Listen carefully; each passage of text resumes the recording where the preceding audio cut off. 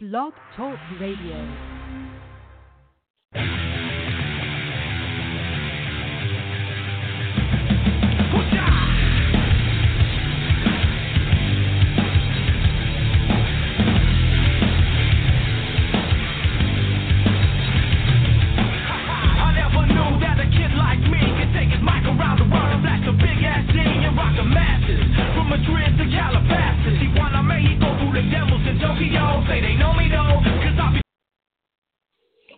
Welcome to episode 106, part B. My name is Travis Auney. I'm your host for the evening. I'll be joined by my guest host for the evening, Seth Stowes from Twins Daily and the Twins Prospect Handbook. And without any further ado, I'm going to bring Seth into the show and we'll get started.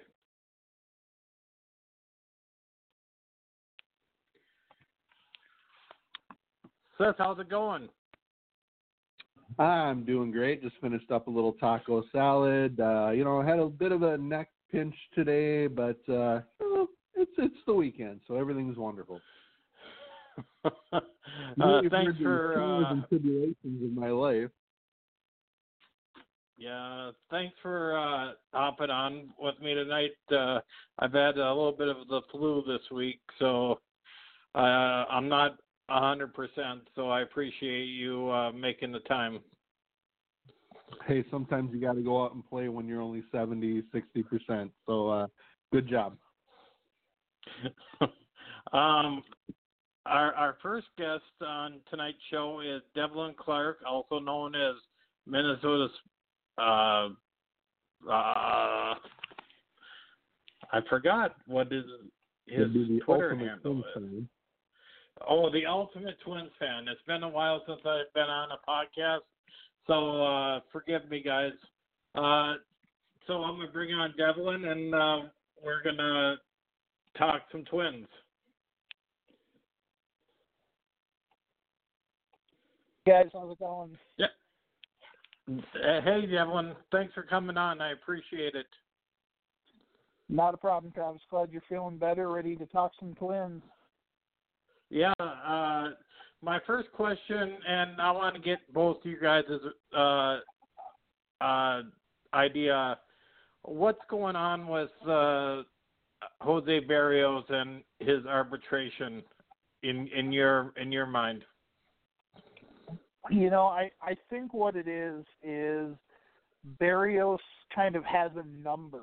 I think a lot of it is he looks at himself maybe as a number one starter. And on the Twins, he definitely is a number one starter, and I think he wants to be paid like other number one starters.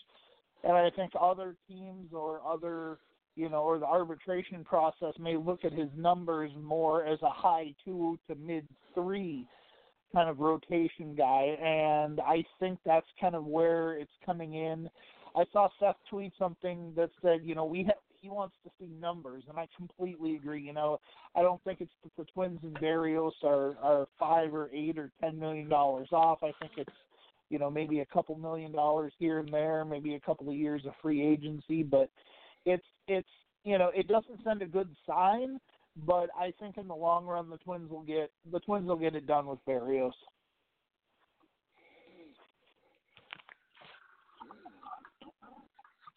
I mean, y'all Seth, know what's my your opinion. on It's part of the arbitration process. Players want a certain amount. The teams want to pay them a certain amount.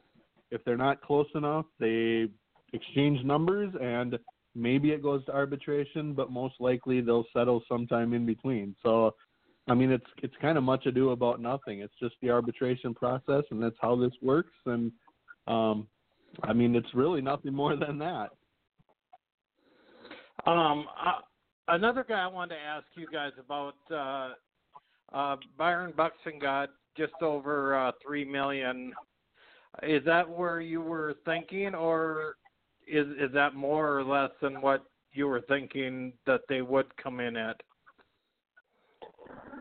He's coming off his age 25 season. He played 87 games last year. He had 10 home runs, 46 RBIs. The guy's, amazingly fearless in center field. He plays He plays the center field maybe unlike anybody the Twins have ever had before. And I think $3 million probably for the production that he gave the Twins is probably fair, especially because he's had a injury history. He's had a hard time staying healthy. I think if Buxton has a big year and stays healthy this year, he's gonna be up in that $8 or $9 million range next year. And I think the Twins might try to do a multi-year extension with him, but I think $3 million's a good number. I could have, I would have been okay with even 4, 4.5, 5, something like that. But a lot of Twins fans might think, oh, they got a good deal. But I think you cut Buxton some slack. He was hurt last year, so. I mean, MLB Trade Rumors projected him at 2.9. Twins Daily projected him at 3.5. So he got just shy of 3.1, so that's definitely a fair number for what he was projected to get. While I agree with Devlin in terms of if he has a good year next year, he's probably in that $7-8 million range. Now is the time to extend him if you believe in him, if you believe that he can be a good player and do what he did in the 87 games he played in 2019 and ideally stay on the field more. Now is the time to try to get him locked up, not after a great season. So I'd certainly be having those conversations. Speaking of that, who last year it was Jorge Polanco and Max Kepler. I think I asked Seth this when I had him on the other night. Who is this year's version of who you'd like to see the Twins lock up this offseason to long-term contracts? To both of you.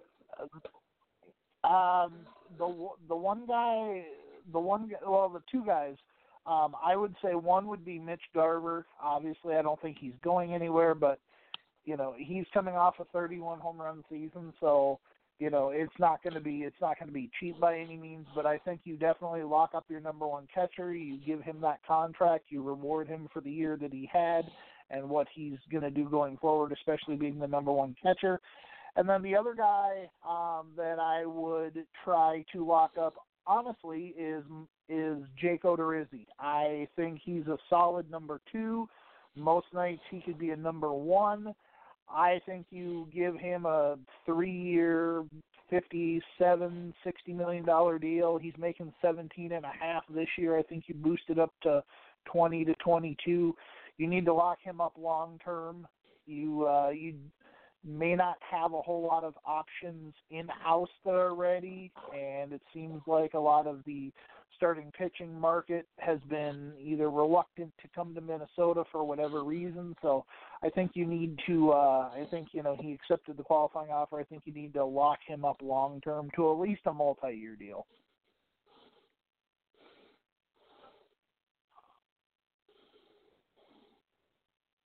Seth, how about you? Do you have anybody in mind that you would like to see them lock up?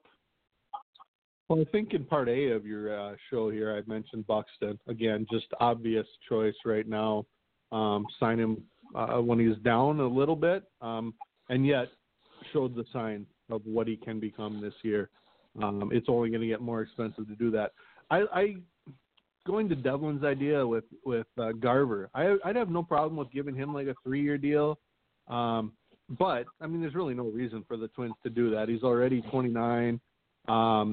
They already have team control of him for the next 4 years. So there's no reason to do that. He'll be probably 33, about 32, 33 at that point, and then you can make a decision there.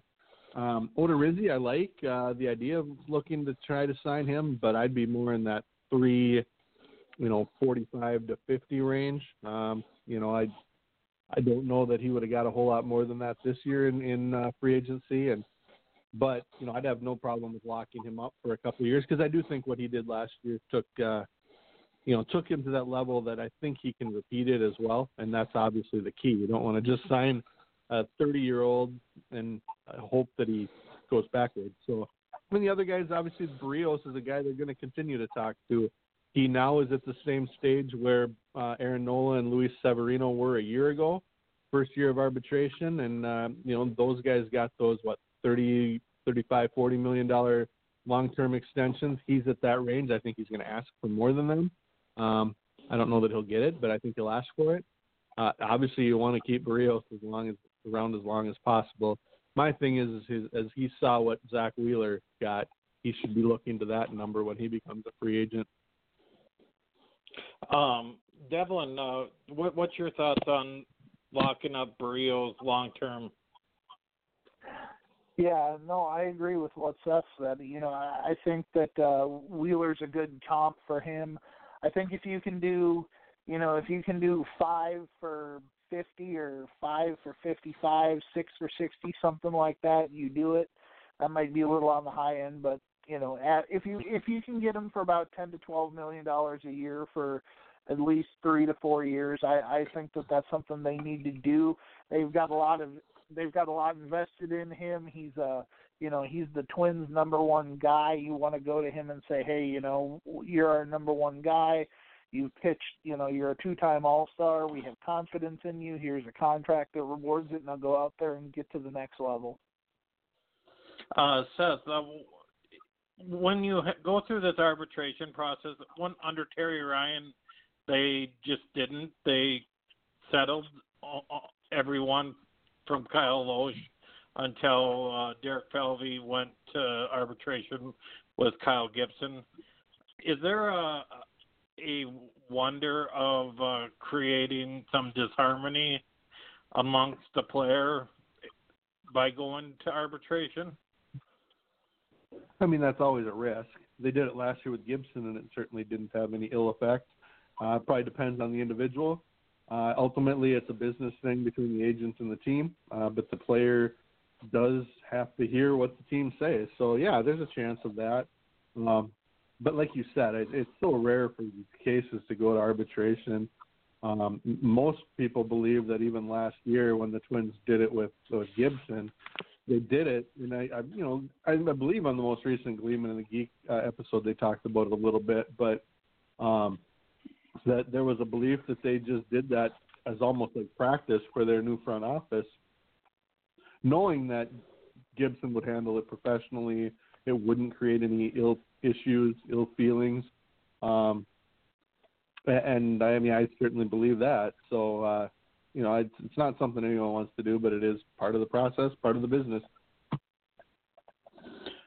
All right, Devlin, let's get on to away from the arbitration. I think most people believe most of those cases will work themselves out. So I want to get on to the winter free agency. When it comes to Josh Donaldson, do you see that getting done, or are the Twins wasting their time? I think he wants to play in Atlanta. I don't think Atlanta's got the biggest offer on the table. I think the reports that said that he's going to give the Braves a chance to make the final offer and have the last say were correct.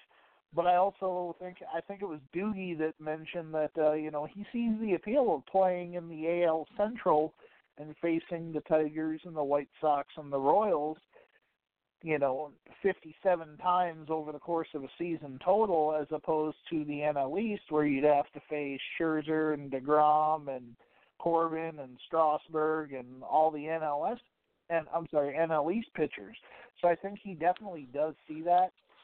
He's 34 years old. I think a lot of fans are clamoring for it. But if it was me, I would still pursue a trade for a starting pitcher. I think the pitching is what they need to focus on. Josh Donaldson would be nice. I don't think it's going to get done. I think he wants to play in Atlanta. He's from that area. He went to college in that area. And you saw the Nationals, they were in on him too, and they made a bunch of moves. They signed Starlin Castro and Eric Thames and guys like that. So they're moving on too. I think Donaldson needs to get to a point where he just says, give me your final offer and I'll pick a team. Yeah, I kind of agree with that. Seth, what is I saw on Twitter a couple days ago about all the analytic views of the Twins infield defense. Do they need to improve that infield defense through Josh Donaldson or somebody on the trade market? I mean, they need to improve the infield defense, and Donaldson would do that. I don't know that they need to spend whatever Donaldson asks. But, yeah, they need to improve. I mean, Sano, Polanco, Arraez, they're all below average fielders at their positions. And we're not sure who's even going to play first base yet. So, grabbing Donaldson, who's probably a plus or slightly plus third baseman, moving Sano over to first, which I don't know if that's a positive or a negative fielding-wise. I don't think he'll be as good as Crone was, but he probably will be just fine. I mean, ultimately, they don't have a lot of choices if they don't get Donaldson because, I mean, they can go add Mitch Moreland, which I think would be huge because of how good he is defensively at first base. That'll save errors for the other three. But if that's the move, then frankly, Sano and Polanco and Arraez just need to get better, or you accept it because those are the guys. Devlin, are you on board with Luis Arraez being the everyday second baseman now that Johnson Scope has went on to Detroit? Yeah, I am. I think two big things happened last year. One is not only the way Arraez played. Obviously he played 92 games, but he hit .334 in those 92 games, and he had 20 doubles. I think it's not only kind of his emergence, and I think we all remember that plate appearance against Aroldis Chapman and the Yankees when he came in, when he was asked to pinch hit with an 0-2 count, and he ended up drawing a walk.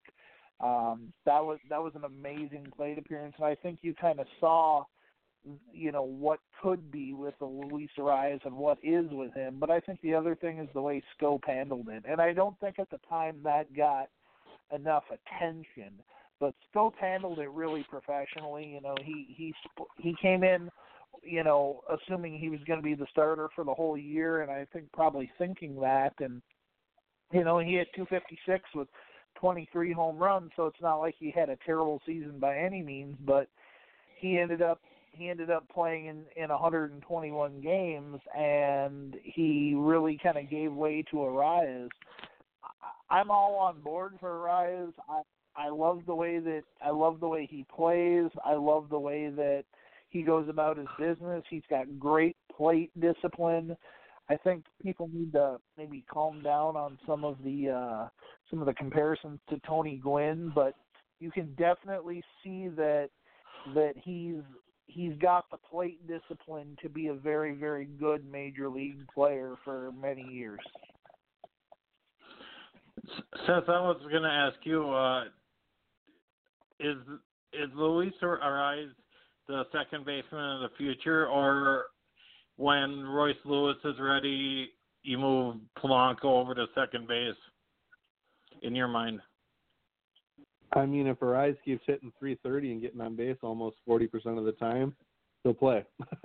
I mean, that's just the reality. And then you figure it out from there.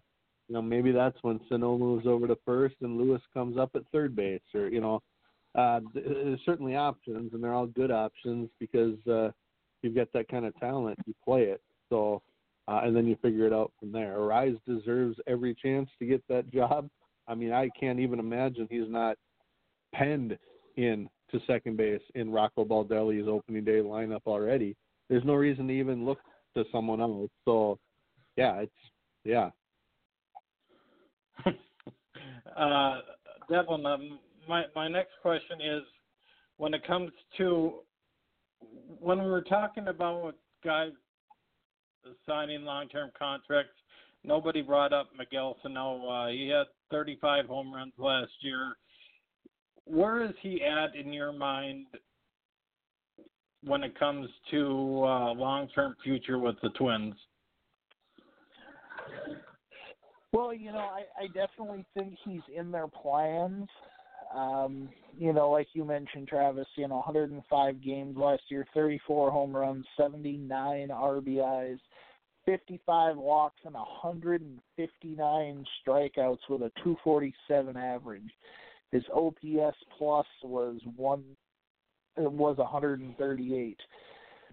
I think that they look at Miguel Sano, and rightfully so. They know he's got a lot of talent. I think they want to see maybe a repeat performance of what he did last year. I think you want to see maybe 80 walks and, let's say, 120 strikeouts. You want to improve that on-base percentage and decrease the strikeouts. I think a lot of it is going to do with his weight. If he stays healthy, he can stay flexible and keep his mobility high. He's going to have a better season defensively. I think he's one of those guys that if he makes an error mentally or in the field, he takes it to the plate with him. And I think that you saw that kind of last year where he stopped doing that, where he didn't take those mistakes that he made in the field to the plate with him. So I definitely think that he's in their long-term future. I think that he's somebody that, that they want to lock up, but I don't think they have any reason to until he proves otherwise that, he's either going to light the world on fire or be a complete failure, and right now he's coming off a good season, a very good season, in terms of home runs, but you definitely see room for improvement there. Seth, it sounds like they shopped Eddie Rosario in the offseason, but they weren't getting the return that Falvey and Levine wanted, so they haven't moved him. Is Eddie Rosario part of the future, or is he one of those guys that could see himself traded in the next year or so? I think you play it out. They can have those conversations about potentially trading him, but he's going to make $8 million or something like that in 2020. He's going to make more than that in 2021. You're not going to get a huge haul for a guy with that little service time left before free agency at that salary. So, and at the same time, the Twins shouldn't feel like they just should give away an outfielder who hits 30-plus homers, drives in over 90 to 100 runs, and, does some of the things that he can do when he's on. He's at a point now where he's got to know that he's got to kind of make or break, because he's getting to those dollar values that, if he wants to make more, he's going to have to do it. So I'm good with them not trading him, giving him away, not giving him away. I think they'll continue to look, but if they don't get something significant, you hold on to them and let it play itself out. I totally agree. Devlin, I'm a little bit harder on Byron Buxton than most.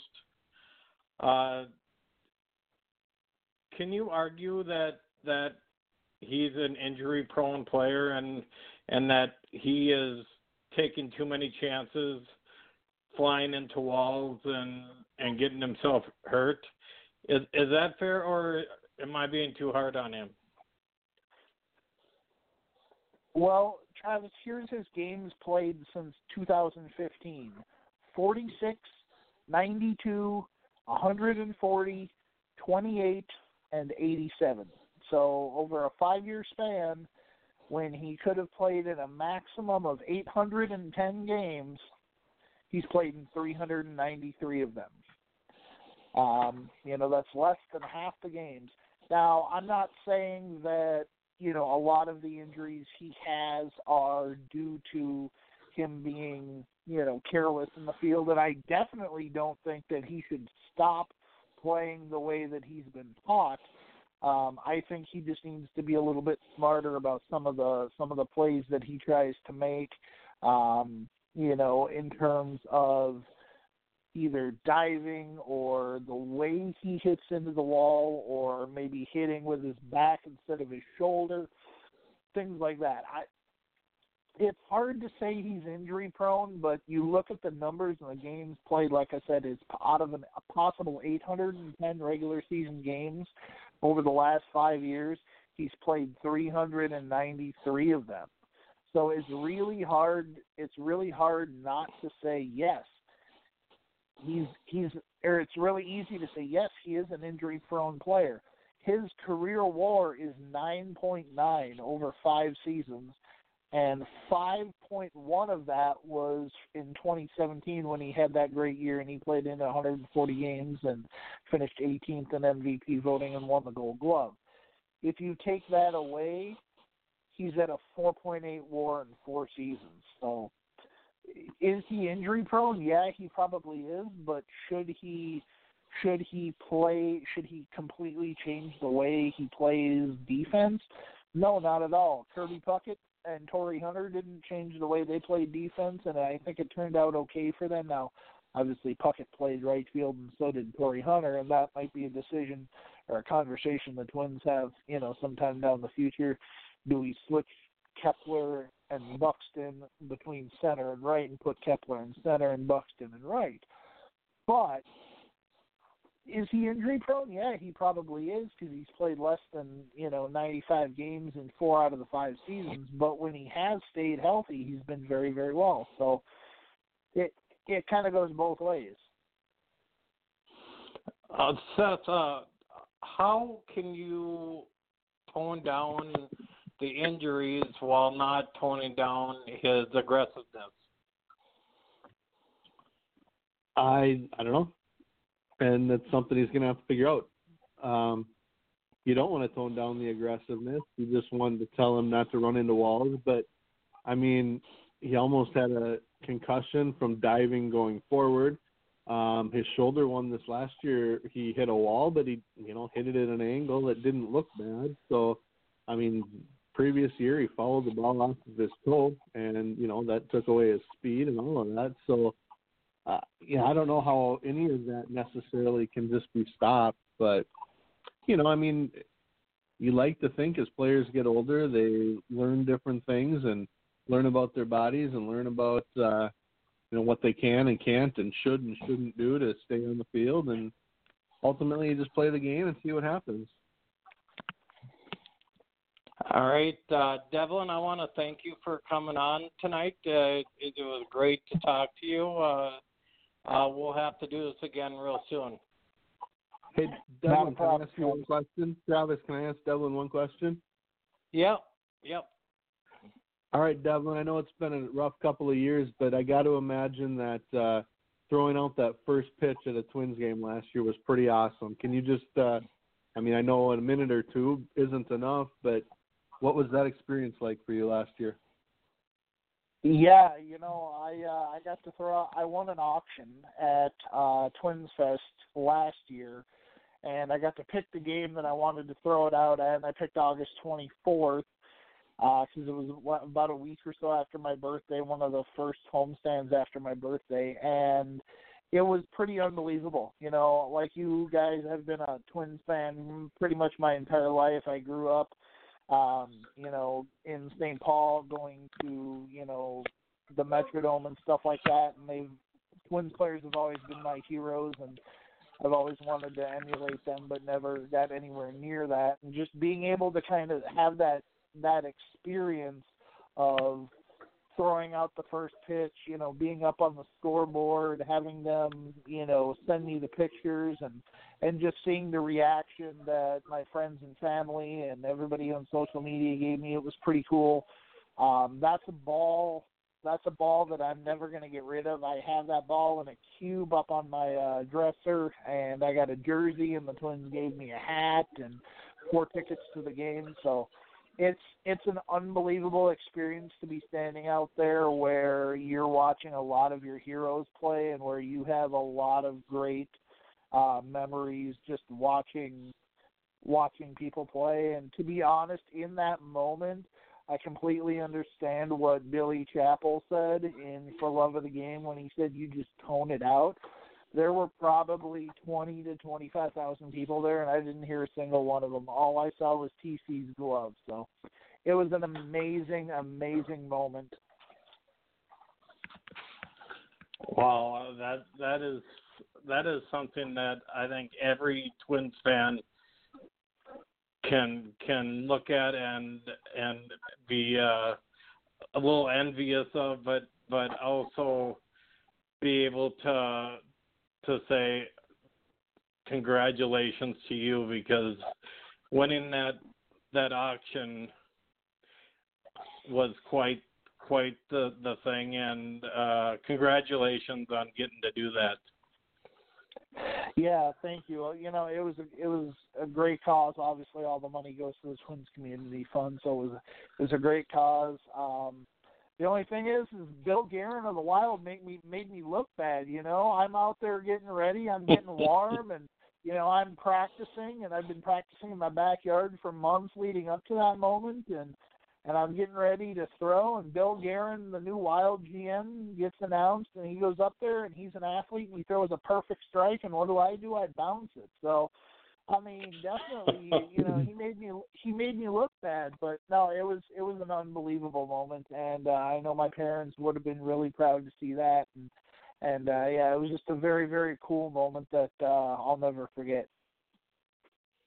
Hey, thanks for sharing, Devlin. We'll hopefully see you in Twins Fest in a couple of weeks. Yeah, you got it, buddy. We'll grab a beer. All right. You have a good night, and thanks for making the time for me. I appreciate it. And we'll have to do this again real soon. Thanks a lot, guys. We'll see you later, and I'll see you at Twin Fest. Take care. Sounds good. See ya. All right. See ya. That was Devlin Clark, the ultimate Twins fan. And our next guest on Minnesota Sports Weekly will be Eric Nordquist, also known as Nordo, as he is going to preview the Vikings and the 49ers game. And without any further ado, here it is.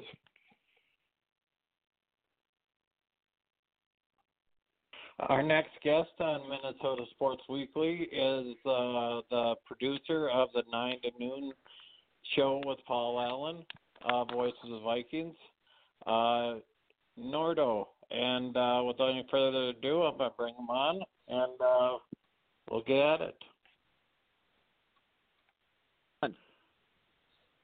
How you guys doing? Nordo, how's it going? I'm doing excellent. It's a beautiful day. It is. It's always a better day when the Vikings get a playoff victory. Yeah, it was impressive yesterday, man. I guess I've been told that that's the first overtime playoff win in franchise history for the Vikings. And wow. We've had to wait, I guess, a decade and a half just for them to win a playoff game away from home. So for a team that ended the season kind of limping its way to the finish line, 10-6 record, kind of a stacked NFC. You can cross the Saints off that list, and the Vikings are moving on. It's pretty cool. A lot of people have gotten on Kirk Cousins for not coming up big in the big games, but yesterday, especially in overtime, he was right on, in my opinion. He was 19 for 31 for 242 with a touchdown, no interceptions, and with a 78 QBR. What was your thoughts on Cousins as a whole yesterday, and is that a fair assessment? Well, I thought Kirk he didn't necessarily have to be the greatest that has ever played the game. And he certainly was not bad by any stretch of the imagination. Kirk was really good yesterday. And, this is an offense that has really been set up, given the status of our offensive line. And all things considered, all factors need to be in the mix. So you get Dalvin Cook back, you get Alexander Madison back. And, it's kind of an interesting thing when you look at how much different Kirk Cousins looks when they actually execute the offense that has been, allowed them to be so successful this year. So The play action was back with Dalvin. The bootlegging, they were able to move the pocket a little bit more yesterday. They didn't come out great guns as explosive as maybe some of us would have envisioned given the game and the environment and the team that they were facing.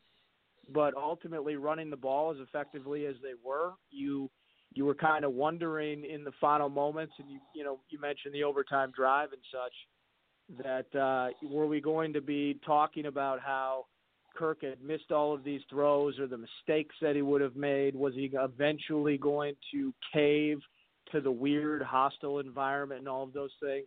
I think that's the best indicator to the type of game that he had. One of the best throws you'll ever see Kirk make to Adam Thielen, that 43, 44-yarder, to get him first and goal inside the 5 in one of the biggest moments of his career, the biggest moment of his career, I suppose you could say. And he executed. He never wilted under the pressure. He was kind of getting a little, I shouldn't say flustered, but he was kind of getting knocked around a bit early in the game, but he stood in there. He made the throws. Adam Thielen had another, it was like a 34-yard catch, I think, still in regulation, where Kirk knew he was going to get blasted, but he stood in there, made the perfect throw to Thielen, and took the hits. And that's the quarterback we need. It's the quarterback we have, and it's very, very, very positive. It provides a lot of optimism moving forward, and Kirk was great. In your opinion, how good of a combination is Dalvin Cook along with Alexander Madison with a little bit of Amir Abdullah thrown into the mix? Yeah, I think, and Amir is an NFL player, but you can probably just stop after the first two, right? I mean, it's Dalvin and Madison, and Amir provides valuable.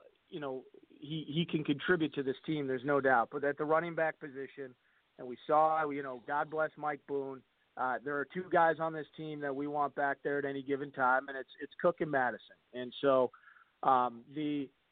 what's good about it is you have two incredibly intelligent players from a pass protection standpoint. Both of them can catch the ball out of the backfield, as evidenced, not only when Madison was asked to do it when Dalvin left in the Seattle game, but I think he had a reception, a couple of targets yesterday too. So Dalvin is certainly the feature of the operation. Had nearly 30 carries or something like that yesterday and the two scores. But Madison is certainly a pretty sweet yang to Dalvin's yin. So very much a dynamic duo. And getting back to kind of this offense and how it works with Kirk Cousins, having those guys in the mix and the threat that they offer clearly helps the quarterback and this offense as a whole. A guy I want to ask you about, because it seems like it's been 10 weeks since we got a healthy Adam Thielen, and he really came up big yesterday. 7 catches for 129 yards, including that long 43-yard reception. How important is it going to be going forward to have both Adam and also Stephon Diggs and along with Irv Smith, Kyle Rudolph, and the rest of the gang? How important is it to have all your weapons at your disposal? Well, I mean, coming into the season, if you were saying what's optimism, why do you feel that this offense with Kevin Stefanski, you bring in Gary Kubiak to kind of oversee the whole thing, what leads you down the path of saying, I think that year 2 of Kirk Cousins is going to be better, and why? The health component of it is a major thing, and the fact that you have 2 top 10 wide receivers on your team. Even when there was some emotion involved with Stephon Diggs yesterday on the sideline, whatever. People tended to focus on some of that kind of stuff, and of course earlier in the season that was kind of a thing. But the thing with Thielen, and it's, I guess, actually to liken it to the running back conversation as I think about it, you can get by with Mike Boone when you're up by 20 at the LA Chargers. If you are going to go for an extended amount of time without Dalvin Cook, we see issues that arise. So B.C. Johnson is a cool story, late-round draft pick, already contributed on a weekly basis on this team. That's cool. You can't go 7 or 8 games with B.C. Johnson when you're waiting for a top 10 wide receiver to get back in the mix. And Thielen's game started about as bad as it could be. You got the fumble. I can't remember whether it was Dalvin or Madison, but there was a chain-moving run. It was a first down, and Thielen got clipped with a holding penalty. So it couldn't have started any worse for him. But then, as you saw, the 7 catches, the only 2 explosive pass plays of the game were both to Thielen, and it's just a lot forcing defenses to cover more than they're able to. And Thielen's route running is spectacular, and you can tell, given how when things go in these games in the positive way, who's generally cashing in on those things. I think it's pretty clear that Thielen is certainly, you could almost call him a security blanket in some ways. His ability to make plays, his reliability to hold on to catches, make ridiculous catches, and produce the way that he has. I mean, it was so fun to watch him finally shake some of that rust off and really get back to full speed. And he was a massive key, obviously, to the win. My next question is it unfair for the national media and even the state media that I listened to today on the Kyle Rudolph touchdown in overtime? Is it unfair to make as big a deal as some people are making, whether it should have been offensive pass interference or not? Beauty is in the eye of the beholder, and our perception would change dramatically if we were on the losing side of that play. And the NFL kind of got right out in front of it. Looked like some mutual contact, not enough to really warrant throwing the flag. Now we have, of course, in the social media age, everyone's opinion is out there and everyone's opinion matters. So there's some former refs that they would have thrown a flag. Okay, well, they didn't. I don't know if it's unfair or not. I think it's clear, this is the latest example of really a league that is a, billion-dollar upon billion-dollar juggernaut of an entity in the NFL that could maybe fix these things by either full-time referees or, trying new pathways to consistently getting the answer. Maybe in some ways simplifying the decision-making process for the referees and all of those things. There's no consistency to it, and it's unfortunate that we watch games like this and we can't immediately leave the game going, wow, that was a tremendous football game. We're stuck microanalyzing frame by frame slow motion of 2 pro athletes jockeying for position in a game-ending spot. So I'm not. If I were a Saints fan, I'd probably be doing the same thing. I mean, if you're just going to be honest with yourself about it, that's the NFL world that has been created and fed to us, and so I think it's really impossible to not see that kind of those conclusions or conspiracy or frustrations arise from a moment like that. He did extend his arm. Kyle Rudolph extended his arm. So it was a third down play at the 4-yard line. Do they go for it on 4th down? Do they kick the field goal? There are questions about that.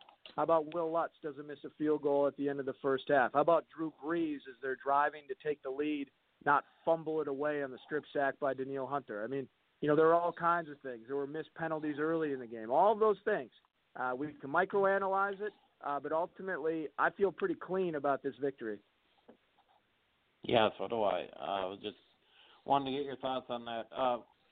Yeah. My last question before I jump to the 49ers is sure. I'd be remiss if I didn't talk about the defense getting a sack and a half from Daniil Hunter and Everson Griffin. How big of a deal was it moving them inside on passing downs to make Drew Brees' life uncomfortable? Yeah, I think it was a huge deal, and they were productive doing it. So you saw that in the game, obviously. The key to it is the Saints' offensive line is pretty good, and specifically on the bookends with Teron Armstead and then Ryan Ramczyk on the right side. And so to create a look that Zimmer has never shown this. I mean, that's the brilliant part about it. And, I think sometimes you can overhype adjustments. You can, they're trying to win every game that they play. So it's not like, Zimmer's had this in his pocket since week 2, but he was going to wait until hopefully they face the Saints in the playoffs. I mean, that's not really how that works. However, knowing the Saints like he does and being a defensive guru that Zimmer is, that was kind of the worry, right? Like, how are you going to attack Drew Brees and keep this team that have been averaging 40 points a game over the last month? How are you going to keep them in check? Keep the game closer so that the road team might get out alive with a win. And so that's kind of the impressive thing. You can't overblow that at all. It was absolutely imperative. Similarly to that LA Chargers game with all the takeaways and the sacks on Rivers and such, they were able to do it with interior pressure. And it's like, wait a minute, I got a Fadi Odenigbo, no crack on a Fadi, who is a defensive end by nature, but he's been playing inside some of that 3 technique. We've gotten 7 sacks out of a Fadi. What if we put our 2 big horses in the middle and see what happens? It probably is risky. I mean, you think about if they're doing, certain run sets, or if they block it up nicely, you lose contain, and there are all sorts of things that could potentially have gone the wrong direction. But it didn't, and I think that it was certainly the MVP move of the entire game, of all things considered, that Zimmer found a new wrinkle that he doesn't do, and he was able to make Brees' life hell. I mean, Taysom Hill was the better quarterback yesterday for the Saints. That's weird. Yeah, I agree. It was Taysom Hill actually gave the Vikings the most problem of anybody on their whole team, including Mike Thomas. Yeah, Thomas. That was, I guess when I was looking at matchups, it's not like I knew that Zimmer was going to put Daniil Hunter and Everson Griffin on the inside, but I did like the prospect of Zimmer making Brees' life hell.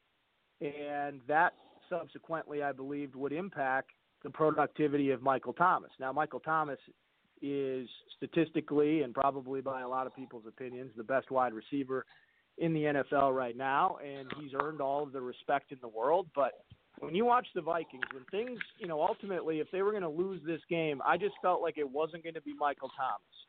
And there are always, it would have been the second or the third guy. We could have left talking about Taysom Hill and how he ruined our season. We could have been talking about Deontay Harris with the big catch and that big kick return just before halftime.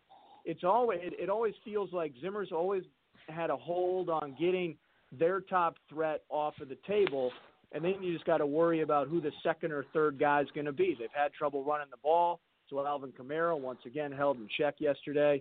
I mean, it was just Taysom Hill. It's just you can't explain what he does because he does everything, and thankfully that was not the deciding factor in this win. Okay, my last question: what the Vikings move on and take on the San Francisco 49ers on Saturday at 3:30. Jimmy Garoppolo led 49ers. Yeah. What is the biggest key, in your opinion, to coming out of the Bay with the season still alive? Yeah, getting a victory out there. It's going to be tough. They've earned their number 1 overall seed. They're very good. There's no doubt about it. And, it's something between now and Saturday as they continue hop on that Game Pass bid or whatever, and I'll create, some crazy concocted opinions. I think that what's interesting about this matchup is the 49ers they look very similar offensively to the Vikings.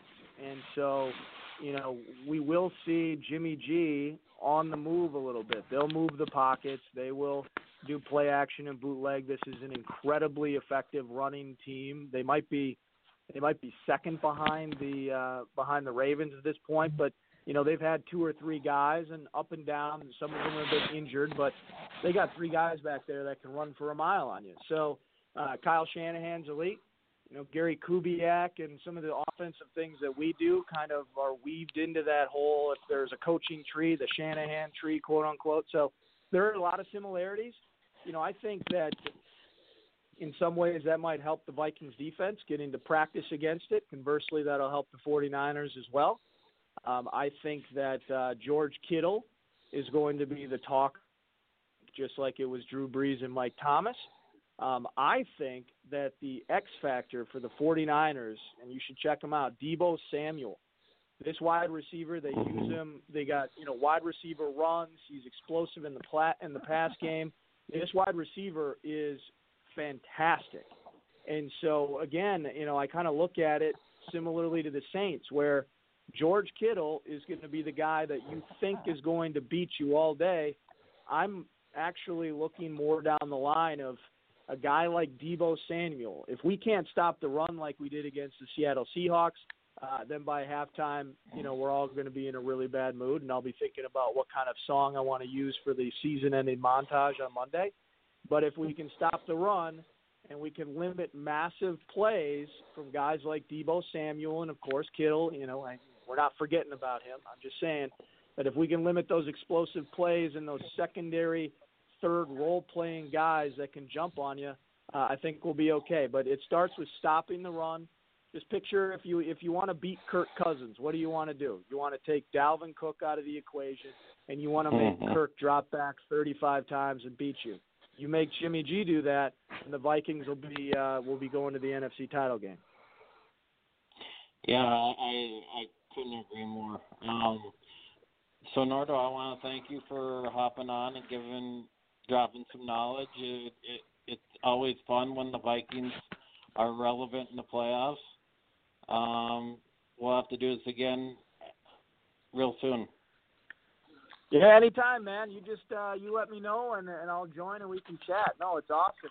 The Vikes, what a difference a week makes, where nobody thought that the Vikings could beat the Saints after what they saw in the Monday night game against the Packers. Now everybody's pumped up. Anything is possible, and this is that's the attitude that I'm happy to hear about and feel. And this is going to be a very fun week and a fun game on Saturday, even regardless of the outcome. Yeah, I totally agree. You have a good week, and we'll talk soon. Yep, take care, man. Bye-bye. That was Eric Nordquist of the 9 to Noon show on KFAN with Paul Allen. He's the producer and an all-around great guy. Our next guest on Minnesota Sports Weekly, to get you set for the national championship game between North Dakota State and James Madison, is from the Fargo Forum, Jeff Kolpack.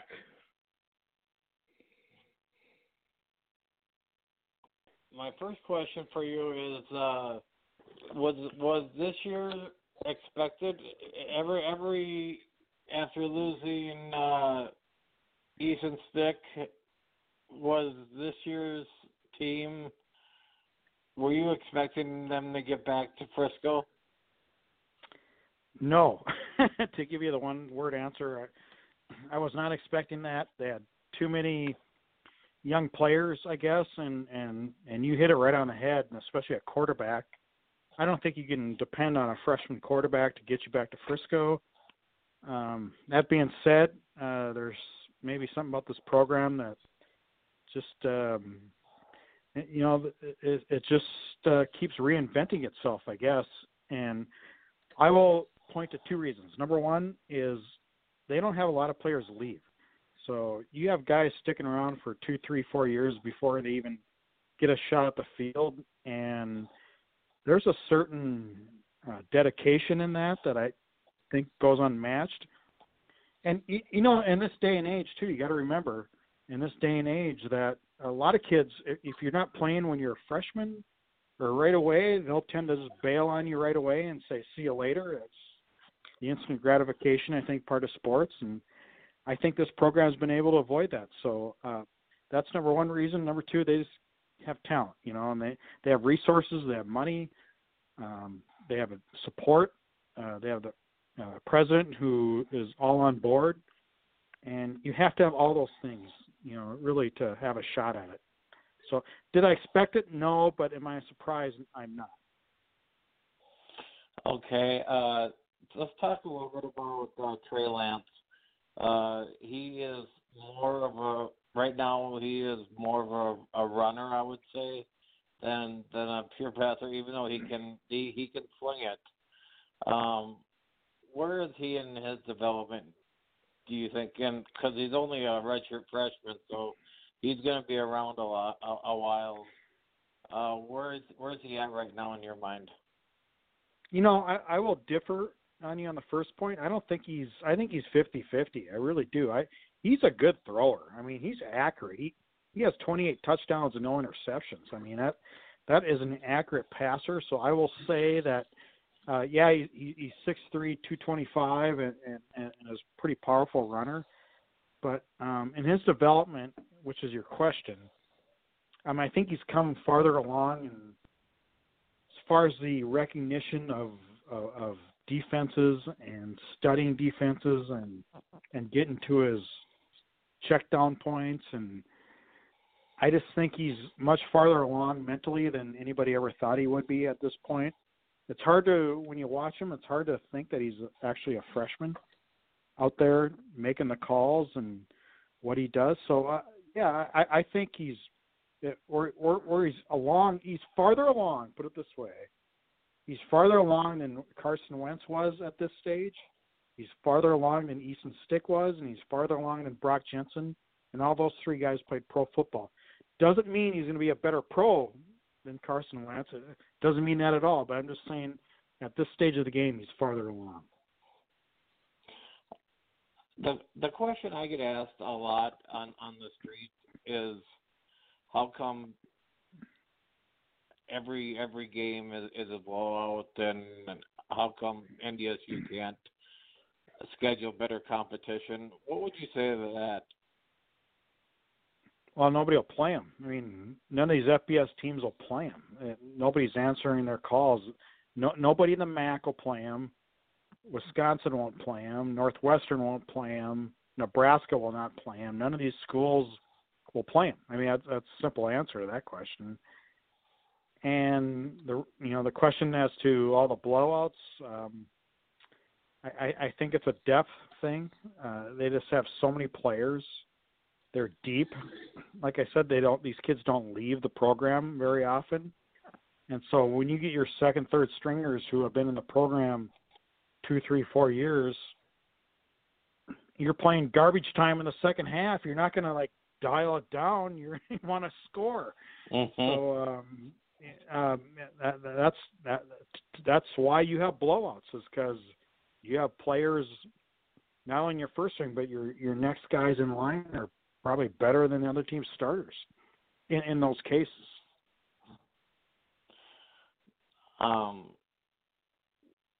What do you make of the attendance drop in the playoffs? Is that a complacency thing by some fans in Fargo, or do you have a different philosophy on what the reasoning? I think they've got a little bored, Travis, with it a little bit. I think there's and maybe your prior question probably speaks to it better than anything else, when you're blowing teams out at halftime and people just, for whatever reason, they'd rather see a closer game, I guess. And I don't know. And I don't care. To me, I don't care. It's to the fan, do what you want. I mean, it's your dollar. So if you got your entertainment dollar worth by halftime, and you feel like going to a bar around the dome, and one of these many bars around here, and want to hang out there, that's your deal. I mean, nobody's going to hold you to it that you need to stay there. That's your deal. Now, personally, I'm a football guy. I like watching football, whether it's second, third, fourth string guys and freshmen coming up. I want to see it, but that maybe I'm a little different. I'm maybe more of a football guy than some of these fans, but I don't know. Whatever. I mean, if they want to leave, they want to leave. But it's a nationwide problem. I've heard this all over the country. I've been on numerous shows where we've talked about this. I mean, Nick Saban was bitching about it. And there's several, I mean, JMU had lower attendance, although they're outdoors and the weather wasn't great. But JMU's attendance for the playoffs is down. I think it's down all over. Maybe it's cyclical. I don't know. I mean, you hope it's cyclical. You hope it'll come up eventually. But, I mean, college football has been on such a peak over the last couple of decades that I think at some point you're going to see a little dip in market correction.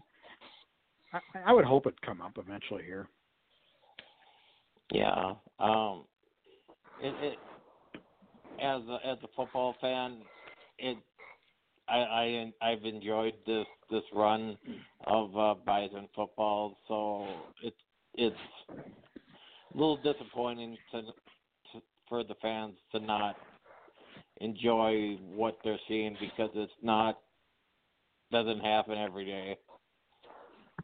No, and here's a problem too is, I mean, we're watching, me reporting, but we are watching history before our eyes. It's going to turn out to be one of the most dominant programs in college football history. And if they win on Saturday, they may win 3 more. And it will be the all-time most dominant college football program in NCAA history. Now, here's the deal, though. When you're watching it in front of your eyes, you don't really appreciate that. You don't know that.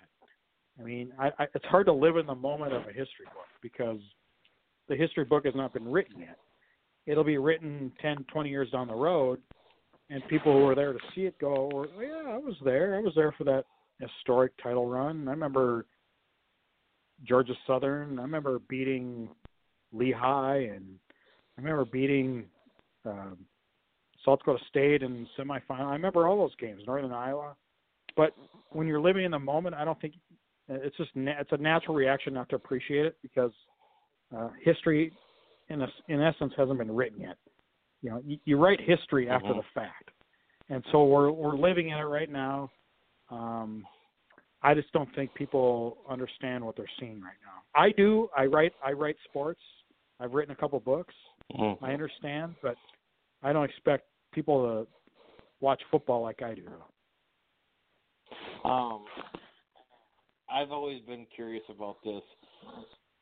For yourself as a journalist, what is the bigger deal in your mind? All the national championships or the FBS wins like over Iowa, Kansas State, Minnesota? What's a bigger deal in your mind as a journalist? Wow, that's a good question. I've never been asked that question. I would say in the moment, as far as storylines, beating an FBS team, especially the Gopher games early, like nobody ever growing up around here like I did would ever even imagine NDSU even competing on the same stage, much as beating them in football. To me, that's a more compelling storyline, beating the Gophers, beating Iowa, beating Kansas State. But long range and historically speaking, the titles will definitely carry weight because that's what it is. Those are titles. Those are trophies. Those are something you write down in not only your own Hall of Fames, but NCAA Hall of Fames and all that stuff. So I got 2 answers. Short term is the FBS wins. Long term would be the titles. Okay, let's get to the game on Saturday against JMU. What does Trey Lance need to do to pull off another national title?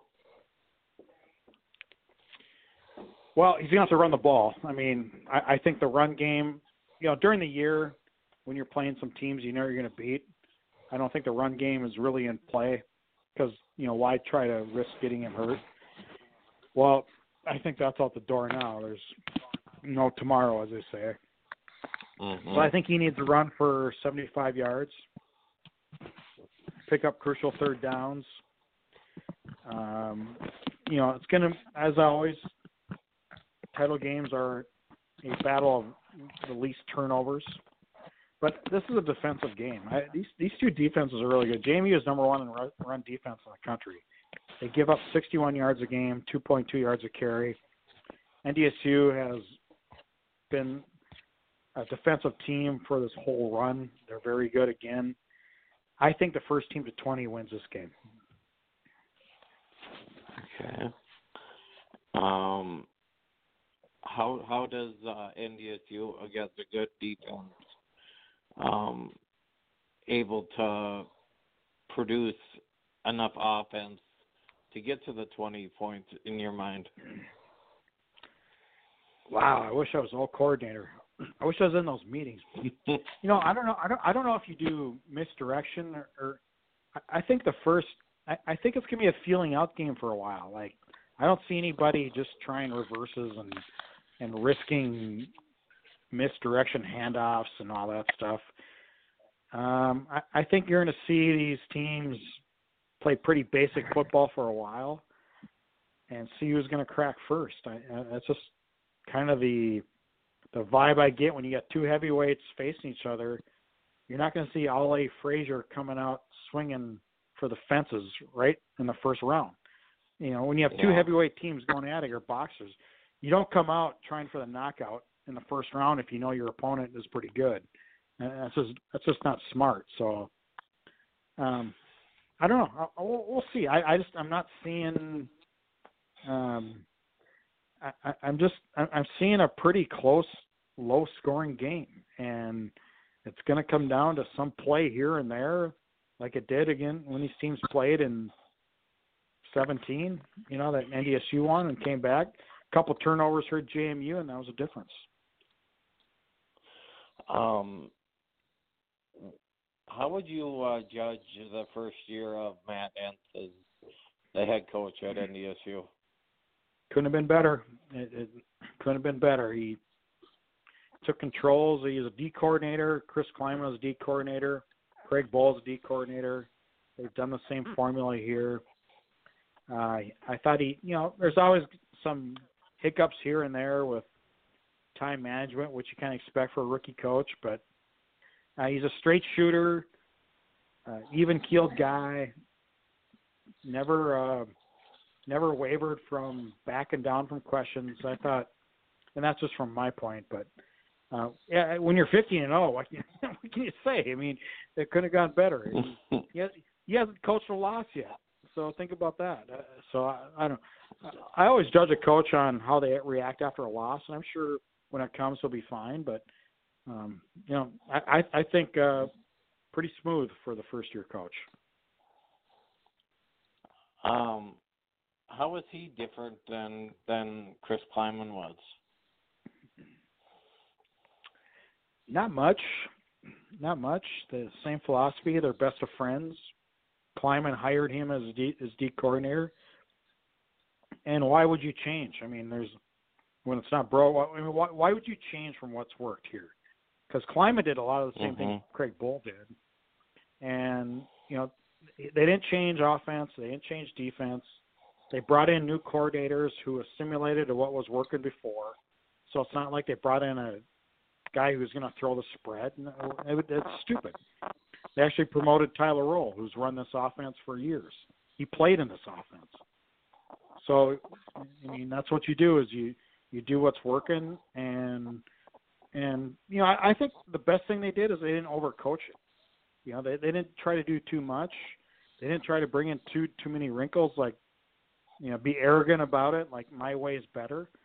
And, they just kept to the plan. And I think that's, to me, their best move was the moves they didn't make. And that's, not try to overcoach it. Last question, then I'll get you out here at the two-part question. The first part is, are you surprised how well Trey Lance did as a freshman?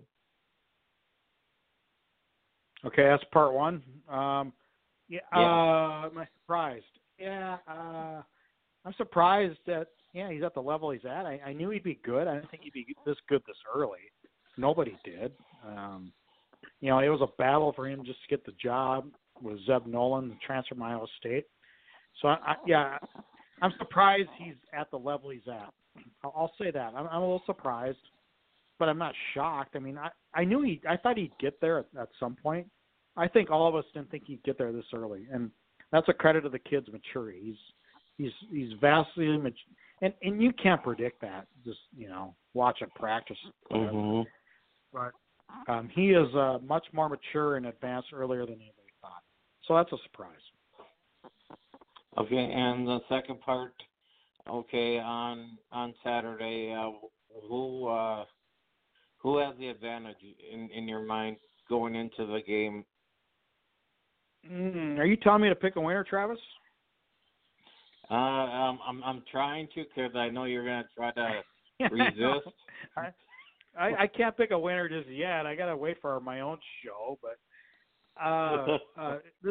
this game and the Vegas odds makers is called a pick'em right now. Maybe JMU has a 1 or 2 point odds advantage, but there is no advantage whatsoever. I think it's a heavyweight versus heavyweight, and this is what you want in a national title game, is the best two teams. And these are the best two over the course of the season. If you take their whole body of work from game 1 to game 12, right now game 1 to game 15, these are the two best teams, bar none, in the FCS, and it's not even close to the rest if you take over the whole gamut of the season. Now, some teams had shots at them. The Bison struggled with a couple, but over the course of an entire season, these two are the best and it's not even close. So I don't think you can pick a winner right now. Okay. I tried. You have a good experience. Thanks for coming on, and we'll have to do this again real soon. My pleasure. Good to see you, sir. Thanks a lot.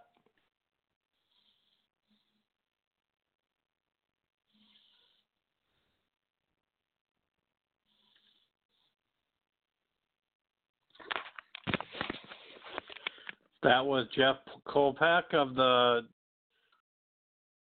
Fargo Forum and getting us set for NDSU and James Madison tomorrow morning at 11 o'clock.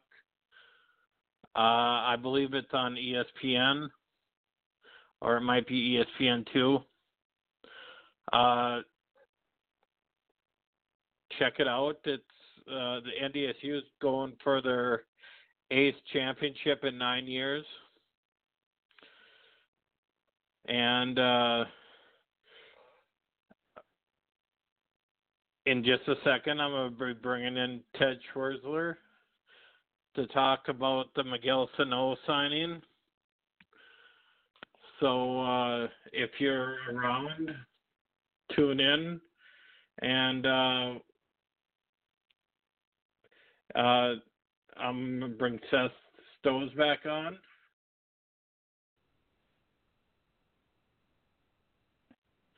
Seth, how's it going? Oh, way better than earlier. I'm just kidding. It's just fantastic. What's your original thoughts? You want to see the money first before you comment? On what? On which part? The Miguel Sano signing. So for those who have been listening or didn't hear the news, Jeff Paston announced that The Twins have reached an agreement with a 3-year extension with a 4th-year option with Miguel Sano. At this time, we don't know what the terms of that deal are, but I'm sure we'll hear sometime soon. I'm good with it. He definitely came on. He definitely, in the last year and a half, has put in a concerted effort, and you've seen the results now of him working hard, getting himself back in shape, kind of redefining himself. And to me, the thing that mattered the most in that was, remember when he had that really bad stretch where he struck out like 60% of his at-bats for about a week? And we found out that he was making some big changes on the fly. And he made those adjustments within about a week, and from that point forward, he was an amazing hitter. So, I mean, depending on, like you said, depending on the deal specifics, we'll see how much we like it. But, I mean, another core member of this youth movement that started about 4 years ago, getting to spend another 4 years, 3 or 4 years here, hard to argue with it. Yeah, I'm curious to also see what the option number is, if that's likely to be picked up, or if that's more than likely going to be declined, depending on, I'm sure it all depends on how he does. But well, remember, he could be a free agent after 2 more seasons, so those last 2 years are the years that are buying out his free agency. Those are the ones that should cost more. But just based on where the Twins are in terms of payroll, I would think they'd want to front end it a little bit, maybe pay him a little bit more these first couple of years, so that they can keep the numbers down going forward, so they can continue to add other guys like Barrios or other free agents, or trade for other young talent or that kind of thing. I'm going to bring on Ted Schwerzler to get his comments on this.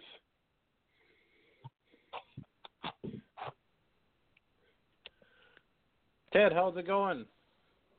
Good. How are you, Travis? I'm excellent. You're on with Seth Stowe as well of Twins Daily. What's your initial impressions of Miguel Sano staying with the Twins for, at least for the next 3 years?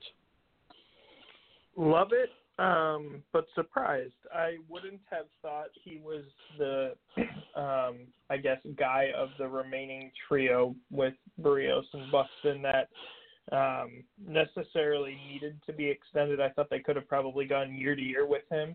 However, arbitration is kind of weird and nuanced, and it's rooted heavily in statistics. So if he's going to keep racking up home runs, that number is only going to drive upwards as the next few years go on. So, I mean, I would imagine it's relatively heavily rooted in their desire to get him to be a more committed ball player over the last year. And then obviously he's going to be pretty integral to them in 2020, whether that's playing a new position or continuing with the same kind of performance he showed this last year.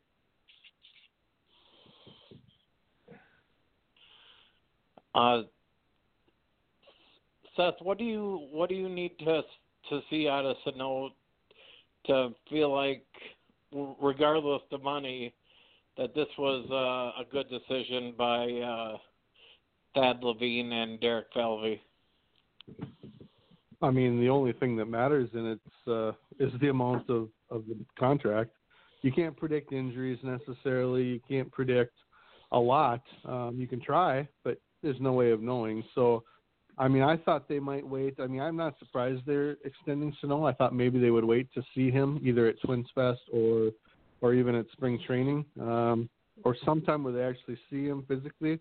But then again, he's been posting enough on Instagram to see that he's been putting in some work again. I think Ted would agree that he's definitely put in some work. He looks strong. He looks, he's always looked strong. He's just definitely put himself in much better shape, because if he's healthy and if he's in good shape, he's going to hit a lot of home runs, and, we won't even care about the dollars. Ted, what's your thoughts on that? Yeah, I mean, I would agree. I've kind of followed along here and there over the course of the off season as far as his Instagram stories and whatnot. Yeah, I mean, he looks not. I mean, he's not a small guy or anything like that, but he hasn't bulked up again or put back on a bunch of weight. I think it was yesterday or the day before. He's been posting a bunch about.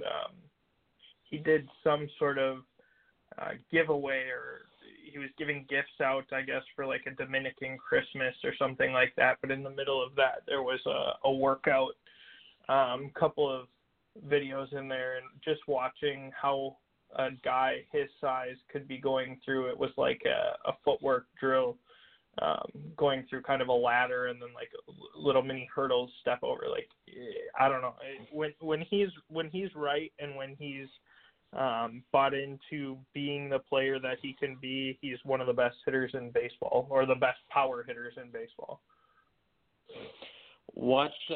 This is for both you guys. Let's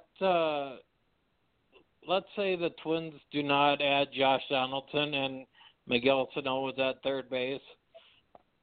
Do you foresee him being able to play that position adequately, or should he be at first base? Ted, let's start with you. I think that it's a loaded situation regardless. I mean, the assumption that he's just going to go over to first base and make it work is heavy on its own. But I think he's talented and athletic enough to make it work. He's going to obviously have to get used to the position and scoops and the footwork and whatnot. As far as being at third, he's always been pretty limited laterally. He's great coming in on the ball, and he's great going back on the ball.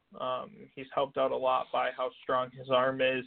I think he probably could be hit in there a bit more if the Twins had a better defender at short. I think when he's obviously limited laterally, going to his left is pretty tough when you have a shortstop that is a bit challenged on range as well because of, his own arm problems.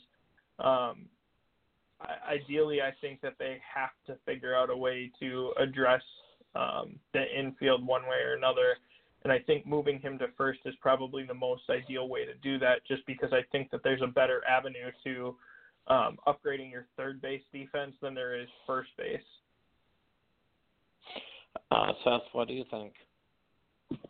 I think he's already adequate defensively. I mean, I think that's the word you used. As Ted said, he comes in well, he goes back well. I actually think he goes toward the line pretty well and has the arm, as he mentioned, to make up for that.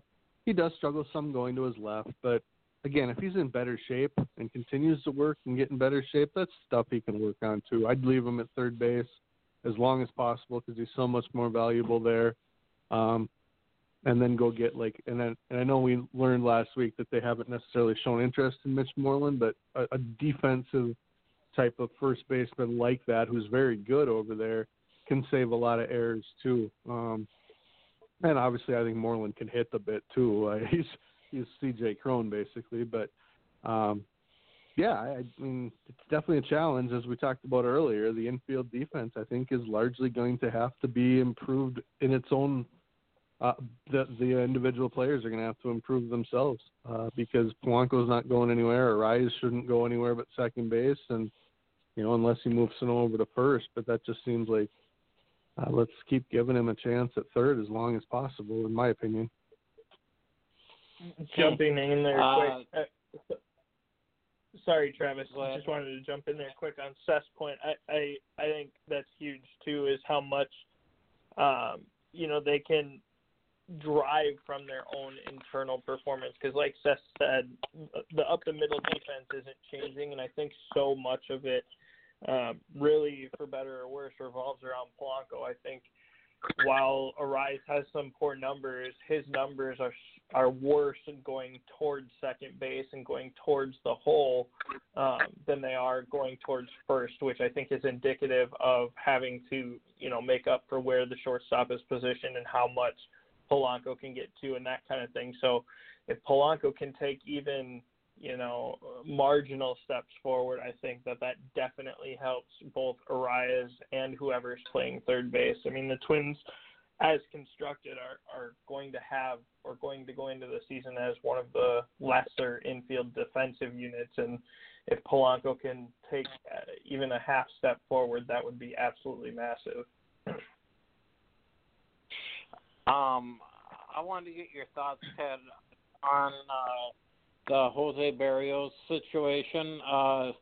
They came in about $300,000 apart.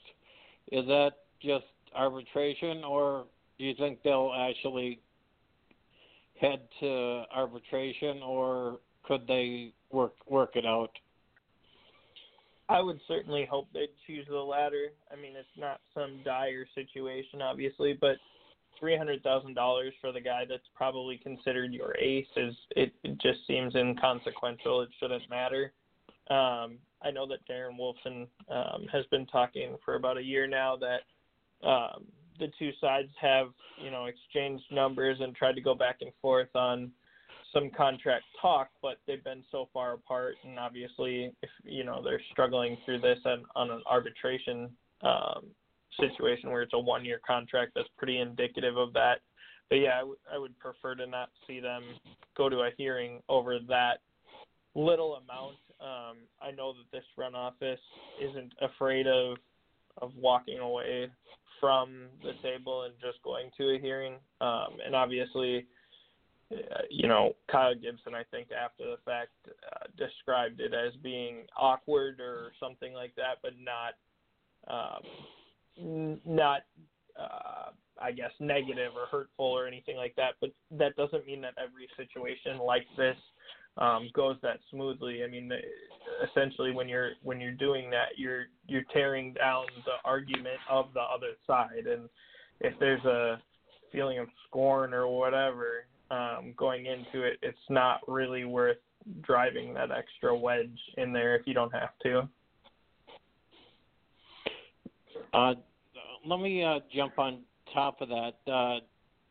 Is Barrios the next guy that you would like to see them work out an extension with, or is there someone else that you have in mind? I would have thought he would have been the one that they would have done first. He's probably the biggest hurdle because I think he's going to cost the most.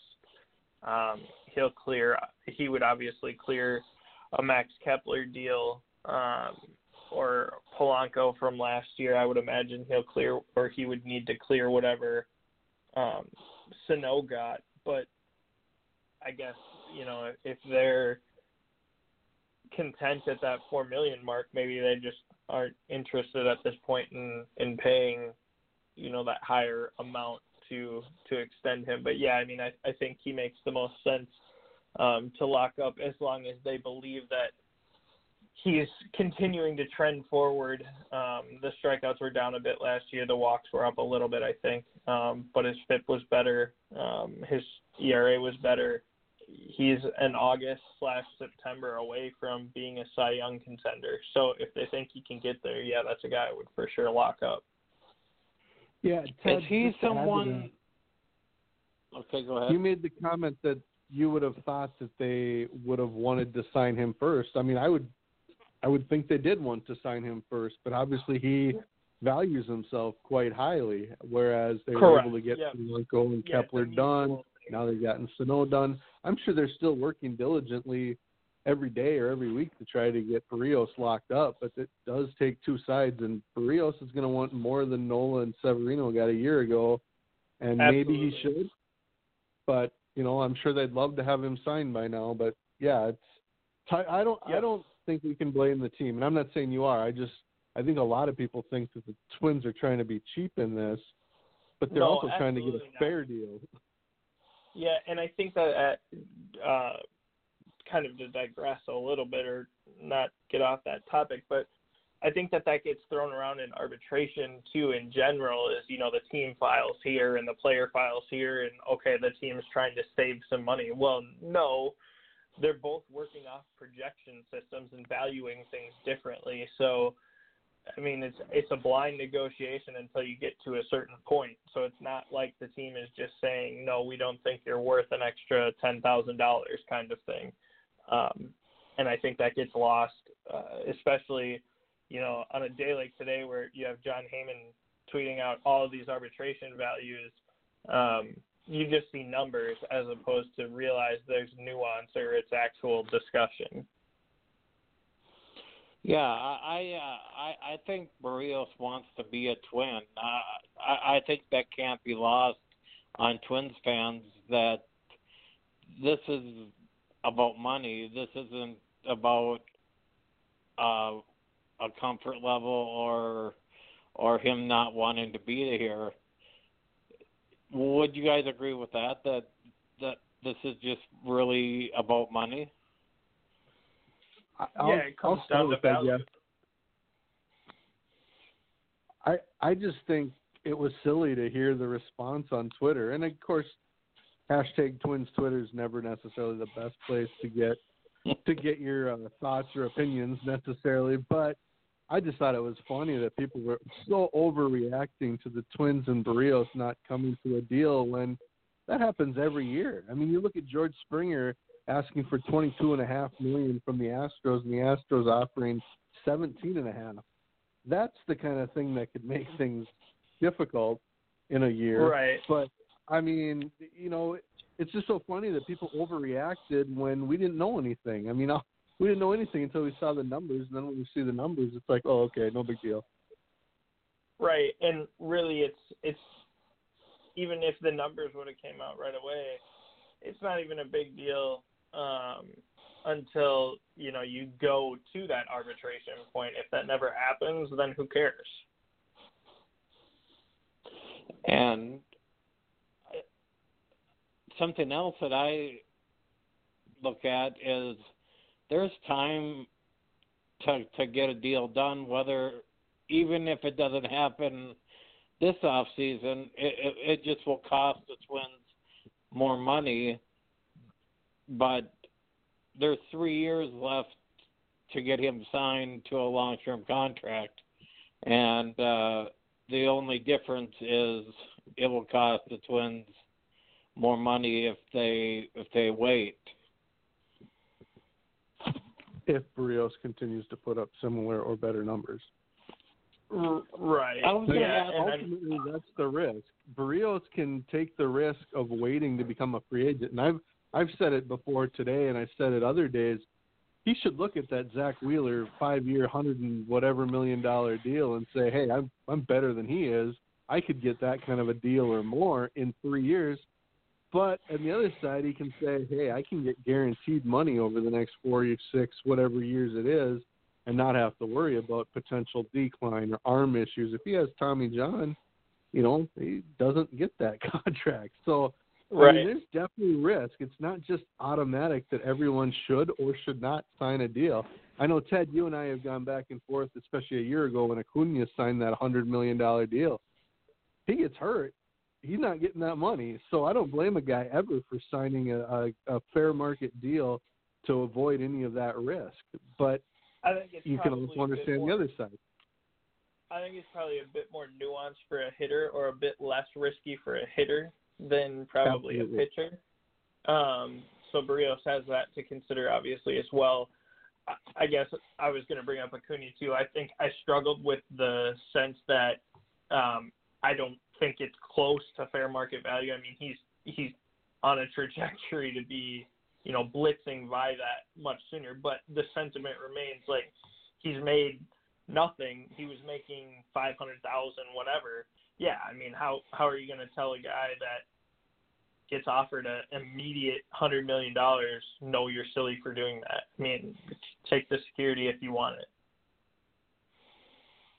it.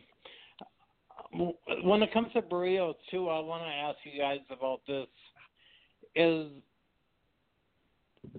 the way he works out in the off season, is that a detriment to him later in the season? Because look at last year, he kind of faded in the second half.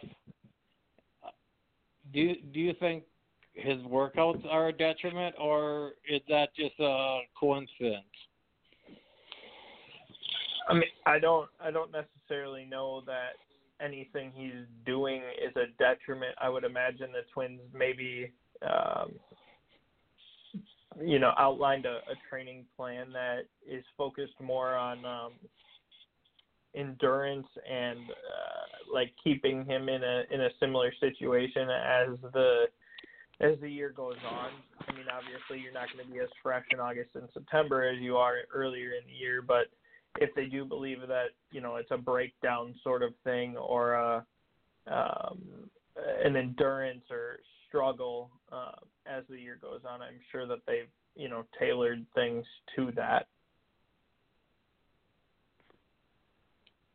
Yeah, we haven't seen the workout videos on his Instagram or other social media places this year, and that's not to say he doesn't still do them. I would guess, though, that with Ian Kadish there last year, I would guess they spent a lot of time talking about it with him and with Baldelli in the front office to come up with a plan that he can still work out at the same group that he has been for all these years, but maybe individualizing it a little bit more to him, or maybe having him start a little bit later, or maybe just completely having him not pick up a baseball, or whatever the case is. I'm sure they did spend some time talking to him. That said, I think it's a logical excuse, but it doesn't necessarily, in my mind, it's not necessarily just because he works out really hard in the off season that he got tired for that stretch.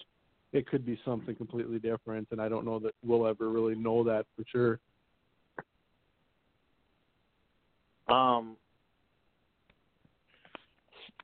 Let's get away from arbitration.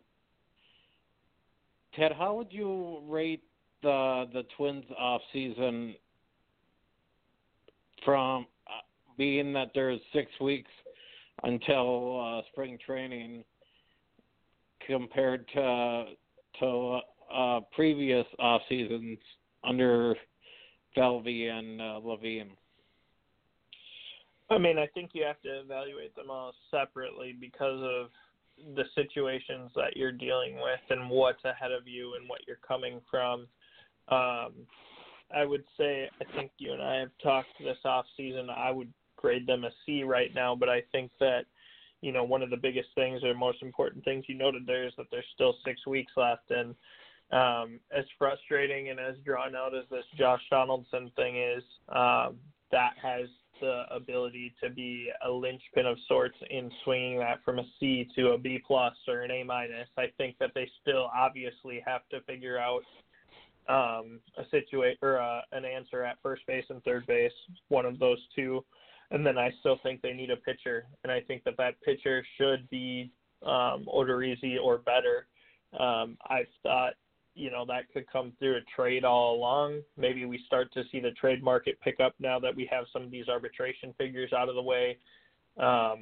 Maybe the Twins are more keen to take on salary in a pitching trade if they lose out on Josh Donaldson. I'm not real sure what their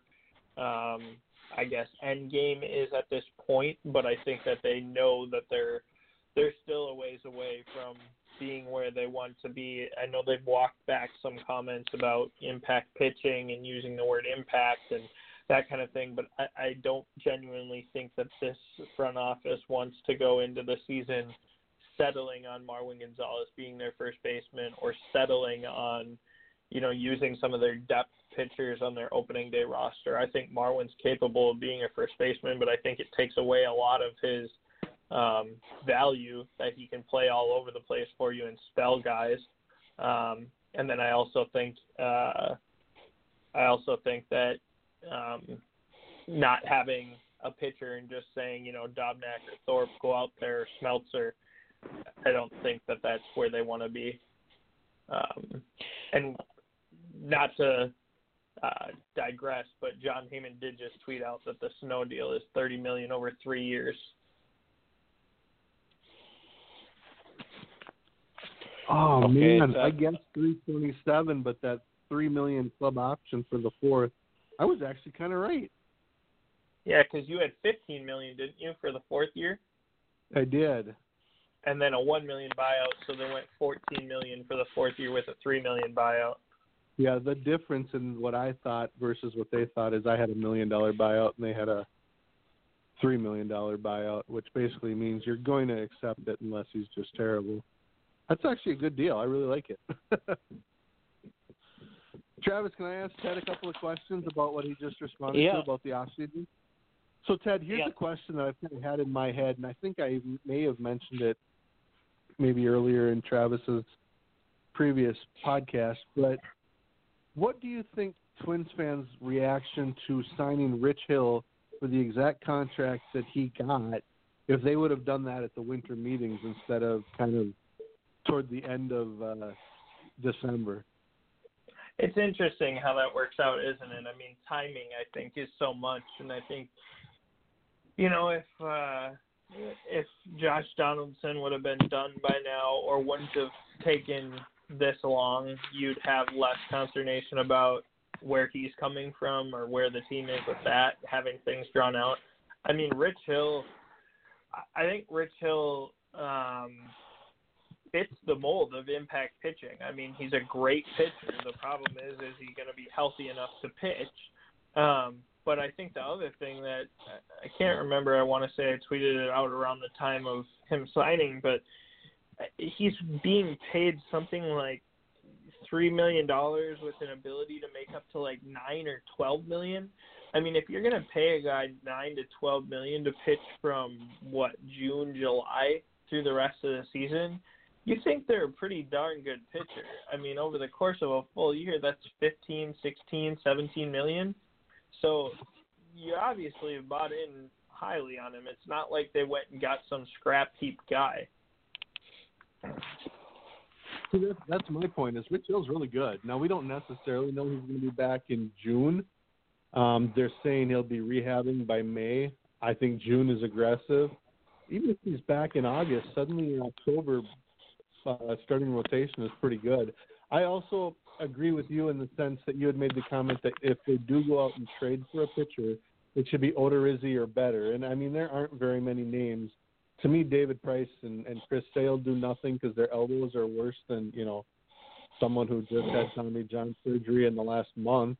And but, you know, John Gray is obviously the name we've all brought up many times. We don't even know if he's available or what the cost would be, but that's the kind of name. Otherwise, honestly, I would rather just go with Dobnik and Thorpe because at least those guys have some potential. Dobnik did a nice job down the stretch, and Thorpe does. I know Nick Nelson wrote an article saying with his ability to miss bats, he's got potential. In my mind, Brusdar Graterol should be involved in that, and that's my next question is, where do you see Graterol fitting into the picture to start the season and as the season goes on based on everything you know today? I hate to discredit Dobnik because I don't think he's a scrub or a bad pitcher, just this quad A guy. Obviously, they saw something in him, picked him out, and it worked, and he pitched really well. I think he should be given every opportunity to continue adding depth to their rotation. I really like Lewis Thorpe. I think he has the chance to be a 3-starter, a 4-starter, somebody pretty good. And he's not just a soft-tossing lefty flipping up flop. So, yeah, I think he is a very good arm, and I would like to see him pitch his way into a role rather than necessarily be just there at opening day unless he goes out and just dominates in spring training and earns it. I think Graterol, I'm beginning to I don't want to say worry more that he is a reliever, but I think that he looked great as a reliever last year, and that volatility is obviously significant for somebody like that. I would like to see him start at AAA and get every opportunity to start. But if they're going to be a postseason team again, I think he's got to be on the roster at the end of the year, even if he's not capable of being a starter. So that means he goes back to the bullpen. You know, maybe that's his future role. Maybe it's not. I think we're quite a ways from deciding that. But I would think he would start the year at AAA, building up innings, building up length, trying to start.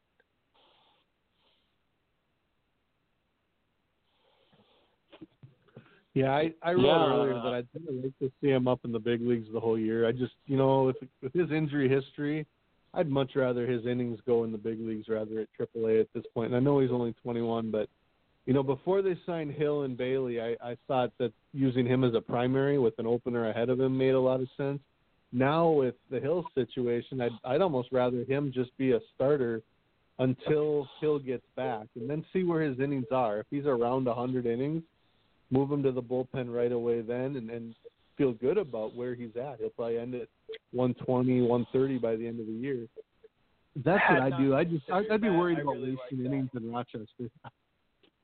Yeah, I like that.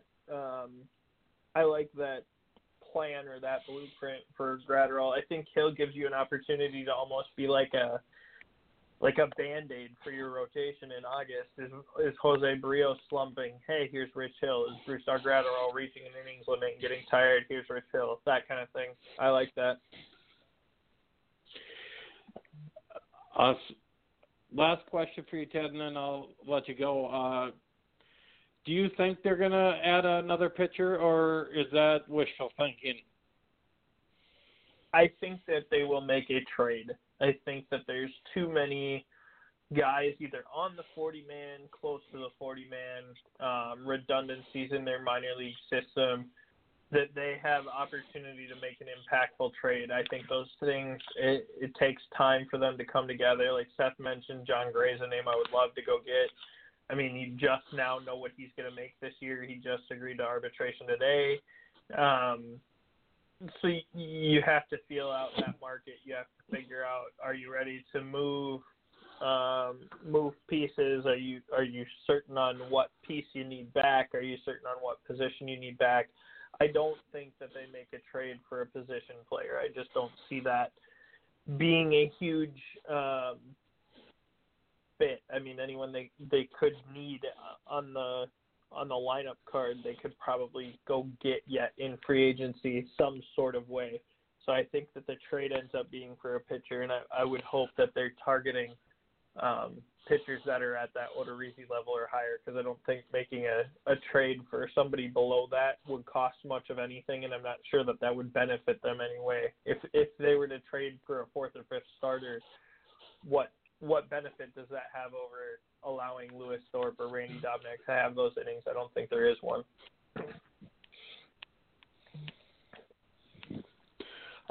Ted, I want to thank you for coming on. It's a busy night, but appreciate we were able to find a way to get you on the show. It's been one of those weeks for me, and I appreciate your patience. So we'll have to do this again real soon. No problem. Thank you, guys. Yep. Thanks a lot. Yep. All right. My name is Travis Auney. I'm the host of Minnesota Sports Weekly. This is episode 106B. And I'm joined by a guest co-host for the evening, Seth Stowe from Twins Daily. Seth, how's the handbook coming? Slowly, but thankfully I've got a few people doing a little editing for me, kind of reviewing it. Maybe I'll have to send it to you to find some grammar and spelling and other mistakes for me. But I'd really like to have it done and hopefully available by the end of the weekend. What is your thoughts on, I asked you this the other night, and I'm kind of curious. I want everybody to hear your answer. What is your thoughts on the decision to limit Twins Fest to 2 days instead of 3, and the Caravan to a week instead of 2 weeks? I mean, I think it's disappointing from a fan perspective, especially the Caravan that would bring players and personalities out all over the region in northern Minnesota, eastern North Dakota, South Dakota, northern Iowa, all around Minnesota. I think a lot of people really look forward to that, so it's disappointing. And then Twins Fest, again, I haven't been there on Sundays to know whether or not There were a lot of people there, how it played out on Sundays. But, again, it's one less day that fans get an opportunity to rub elbows with the players and things like that. But, yeah, it's disappointing, but I'm sure there's some good reason and logic for that.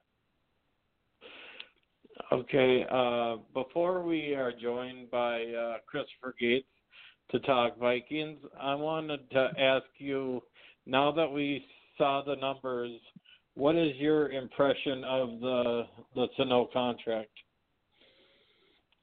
I mean, it's fantastic. It was right where I would have guessed. So, probably $9 million about a year. He was supposed to make between $5 and $6 million this year. I'd like to think they'll bump that up this year and then lower it over the next couple of years. And then a $14 million option with a $3 million buyout for that fourth year seems very realistic, very positive. If he's putting up great numbers to get that kind of money, I mean, well, it tells you he's done good things over the last few years. So hopefully he makes it easy for them to decide to pick up that option. Yeah, I'm ecstatic about it because I'm one of the few people that have stuck with Miguel Sano, because there's some people that are, when he was out of shape and such, kind of jumped off the bandwagon, and I sit down and I'm just glad that he's taken his fitness seriously and is able to. Last year, hitting 34 home runs was a good sign. What's the future hold for him in your opinion? Well, the fact that the Twins were willing to do this tell you that they believe in his future and his work ethic now and things like that. So, I mean, it's no reason not to believe that he can be a power-hitting slugger and hopefully get back to a couple more All-Star games and, challenge for 40 home runs every year and hopefully be a representative player and person off the field as well. That's all still to be determined, but the fact that this front office and certainly I think his relationship, hopefully with Rocco Baldelli, with Rudy Hernandez and those as well, hopefully that all helps factor into him making those changes and continuing to push himself to be great. Because, when he was in the minor leagues, there was no question. He didn't want to just be a good ball player. He wanted to break records. He wanted to hit a ton of home runs, and hopefully he can not only have that desire back, but to continue putting in the work to get there. Yeah, I agree. I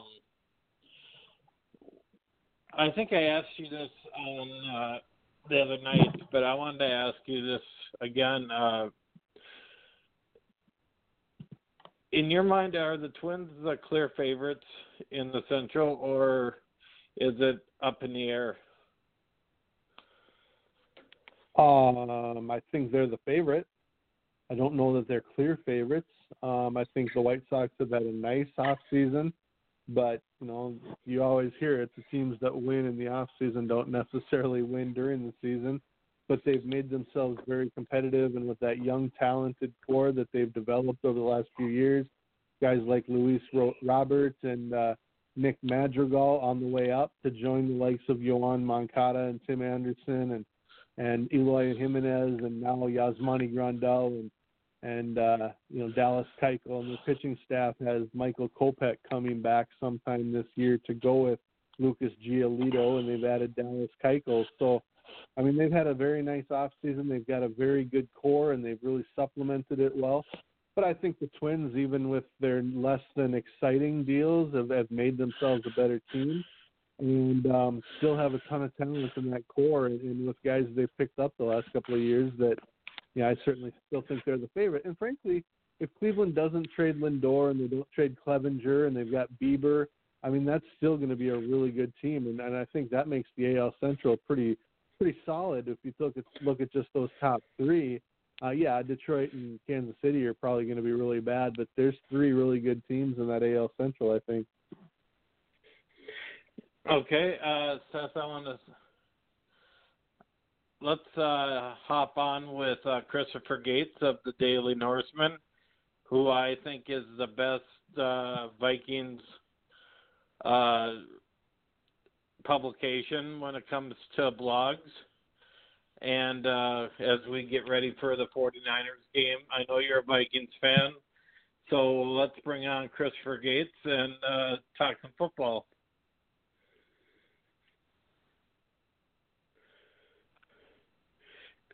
Chris, how's it going? Hey, Travis, it's going all right. Thanks for the kind words, and it's been a while since we've gotten to talk about Vikings, hasn't it? I know. I was thinking when I asked you, it has to be at least a year since we talked, and I'm glad that. I want to say that we talked around draft time back in April, but I'm not 100% sure. But I thought we talked about the draft, but maybe I'm wrong on that. Yeah. Now the Vikings have a huge playoff game Saturday afternoon in San Francisco, in Santa Clara against the 49ers. What are a couple of keys in your mind that the Vikings need to do if they're going to have a chance in the fourth quarter? Well, the first thing they need to do on Saturday afternoon is play with the same intensity that we saw in New Orleans on Sunday afternoon, because if you remember the last time the Vikings came off a big emotional playoff victory, they went out the next week and got hammered by the Eagles on national television in the NFC Championship game, and we don't want to see a repeat of that, so the intensity needs to stay where it was. And, I think a lot of the game on Saturday is going to be keyed on a lot of the same things we saw on Sunday against New Orleans. They have to get after Jimmy Garoppolo the way they got after Drew Brees. I mean, Brees never really got comfortable last Sunday, and that played a big role in the Vikings winning. And they need to have that balance on offense. They need to keep Dalvin Cook going and work in Alexander Mattison when he needs a little bit of a break. And Kirk Cousins, now that it looks like he might finally have the monkey off of his back, needs to continue what we saw on Sunday in New Orleans. And I think they have a real shot this week, but they can't come out flat, and they need to stay balanced, and hopefully those things will happen. Mr. Gates, this is Seth Stone from Cincinnati. Appreciate talking to you here. I want to just throw this at you and get your thoughts. No, I think we all agree the 49ers defense is fantastic, led by, I think, Nick Bosa probably. But their offense, I mean, Jimmy Garoppolo's had a nice season, but he seems more of a game manager, kind of what we think Kirk Cousins can be. Gets those third down completions, things like that. Their running backs are good, but I wouldn't put them in the upper class. The receivers are good and have some speed, but aren't necessarily all pros. Why, aside from the defense, what should the Vikings really be focusing on as they're looking at that 49ers offense? George Kittle.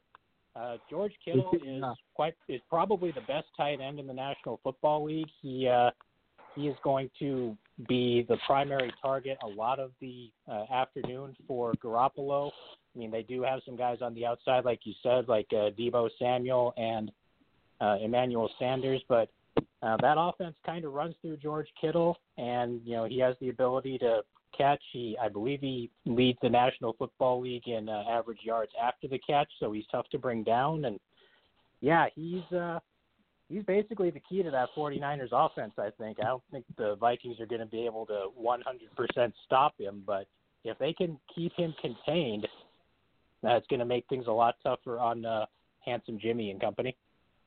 I'd like to follow up, Travis, if you don't mind. Travis, can I follow up on that one? I think Eric Kendrick has done a really, really good job throughout the year of being a guy that can cover a lot of tight ends. And that's not to say George Kittle's like any other tight end. He's probably the best in the NFL at that position, and maybe not even probably. But Kendrick's clearly not 100%. So do you have a sense, is it Is it going to be Sendejo? Is it going to be a lot of zone? How do you think they're able to even try to cover Kittle, or is it kind of like they did with Michael Thomas last week and just let the zone figure itself out and hope that the line gets some rush? I think you're going to see a lot of what we saw last week, as you mentioned, with Michael Thomas. I mean, Michael Thomas was setting records this year for most receptions in a season. It seems like he gets 11 or 12 catches every game, and he was really quiet against Minnesota in that wild card round. So, yeah, I mean, it would be nice if Kendricks was 100% and we could try to match him up with Kittle the majority of the time, but I don't think we're going to have the ability to do that. If the Vikings do play man, Kittle might see Kendricks. He might see either Anthony Harris or Harrison Smith. He might even see some Xavier Rhodes every once in a while as well. And, you know, with the Vikings being shorthanded in the secondary again, since they put Mackenzie Alexander on injured reserve this afternoon, his season's officially over. They're going to have to rely a lot on guys like Sendejo and Harris and, you know, the guys that they have left there to kind of keep this offense contained. Okay, I'm kind of curious. Looking at the roster for the Vikings, who is left in that secondary? You got Rhodes and Waynes. Who is going to Javon Curtis is not going to play. Nope. And who are we looking at to stop the Deebo Samuels and Emmanuel Sanders? I don't know if he's going to play. I know he's a little gimpy as well. Who are some of the guys that we'll be counting on? Well, last week, as we've already talked about, Sendejo played a lot of the nickel snaps with Rhodes and Waynes in their usual spots on the outside with Mackenzie Alexander and Mike Hughes gone. If the Vikings need someone a little quicker, I mean, we might be looking at someone like Chris Boyd matching up with the guys in the slot. I don't have the roster in front of me at the moment myself, so I'm trying to think of who else is left. I know they brought Nate Metters from the practice squad onto the roster, but he hasn't been active all year. I don't think he's a guy you can count on at this point. But, yeah, I mean, you got Rhodes, Waynes, Sendejo, the safeties in Smith and Harris. And, yeah, after that, like I said, I think you're looking at Chris Boyd and Nate Metters. And, yeah, it's going to be trial by fire by those two guys if they are called into action here. So, yeah, we'll just have to keep our fingers crossed and hope that nothing happens to any of those primary five guys because, you know, those are matchups the Niners can probably exploit if we get down to Boyd and Metters and that part of the secondary. What do you think it'll take for Kirk Cousins to overcome these ridiculous narratives about him being unable to win big games on the road now that he's done it 2 or 3 times this year with a good team around him? I mean, at this point, as soon as they lose, you have to assume that he's going to take all the blame for not being able to win the big game, despite the fact that, 1, quarterback wins is kind of silly, and 2, he's done it. He's done it a couple times already this year. So maybe my question is a little long-winded and multi-part, but do you think the narrative is still there? And is it possible ever for him to overcome that minus a Super Bowl championship? Unfortunately, and Cousins is having a heck of a season, and he seems like a really decent guy and whatnot, but, you know, there is just a certain segment of the media that no matter what this guy does, they're just going to keep moving the goalposts further and further and further. I said the other day on Twitter that I was relatively certain that there's no quarterback in the National Football League that gets more blame for his team's losses and less credit for his team's victories than Kirk Cousins does because, you know, it doesn't matter how the Vikings lose, whether they give up a ton of points or whether they, you know, lose close games or low-scoring games. It always seems to come back to Kirk Cousins being responsible for the loss. And, you know, absent, you know, making a run, you know, maybe if he beats the Niners this weekend, it kind of goes away a little more. Maybe if they make a run to the Super Bowl or even win the Super Bowl, it finally completely disappears. But like you said, short of that, I mean, people are going to keep citing that contract as if, the contract he got was what the Vikings needed to do at the time at the quarterback position. And, hindsight being 2020, it's pretty obvious that they made the right move there. But, yeah, I don't know what it's going to take to get this narrative to officially die. I think it should be dead already, but I'm biased, obviously. So we'll have to see if the rest of the media catches on here a little bit. It's kind of funny how the narrative when it comes to the Vikings has changed even from a week ago. Because in the pregame show, I saw they were picking New Orleans by 17 points, 14 points. And now this week, I saw some guys actually picking the Vikings to win. So my long-winded question is this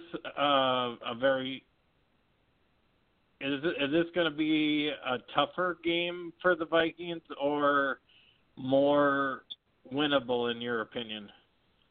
I think it's probably going to be a little tougher. I mean, obviously you're dealing with the short week. The Vikings played on Sunday, and now they have to get one less day of rest, play on Saturday, fly out to the West Coast. Obviously, the Niners have gotten a week off. They've been able to use that to get themselves healthy, to get themselves rested up a little bit. Their crowd is going to be pretty frantic out there in Santa Clara. And, I mean, obviously the crowd in New Orleans is always rowdy. But, yeah, I think it's going to be a little more difficult just because of that extra rest the Niners have gotten, because of a little bit less rest that the Vikings have had. And like we said earlier, maybe they still have a bit of a hangover from the big victory in New Orleans. I hope not, because like I said earlier, the last time they had a hangover after a big, exciting playoff victory, they went out and got stomped the next week. So hopefully they'll remain focused and, get the job done this Sunday. Or Saturday, rather, not Sunday. Another explained question here for you, but it really seems like the Vikings offensive line struggled early in the year and then kind of went almost unnoticed for the middle portion of the year. And then they had the rough game, of course, against Green Bay. What have you seen from this offensive line? Have you seen improvement from Garrett Bradbury, from Pat Elflein? Are there guys, maybe Brian O'Neill, that you feel more comfortable with? What is the current state of the Vikings offensive line, and how do you think it can handle, a defensive line like the 49ers, or should they get to play the Packers again? I think Bradbury has gotten better over the course of the year. He's had his struggles, obviously. We saw the rough game against Green Bay, as you said, where he just got beaten up and down the field for most of the night. But I think he was pretty clearly a solid pick for the Vikings, and he's once he gets a couple of seasons in a National Football League strength and conditioning program, he's going to be even better as we go along. He's got the movement skills. He's got the agility to get downfield on screens and get to the second level and whatnot. So I'm pretty high on him still. I'm really high on Brian O'Neill. I think he's developing into one of the best right tackles in football. He's going to continue to be a cornerstone of this offensive line. Elflein has been really hit or miss. I mean, he's a guy that, if the Vikings want to continue along the offensive line this offseason, if you look at the 5 guys who currently start for them, I think he's the one that's probably the most easily replaced.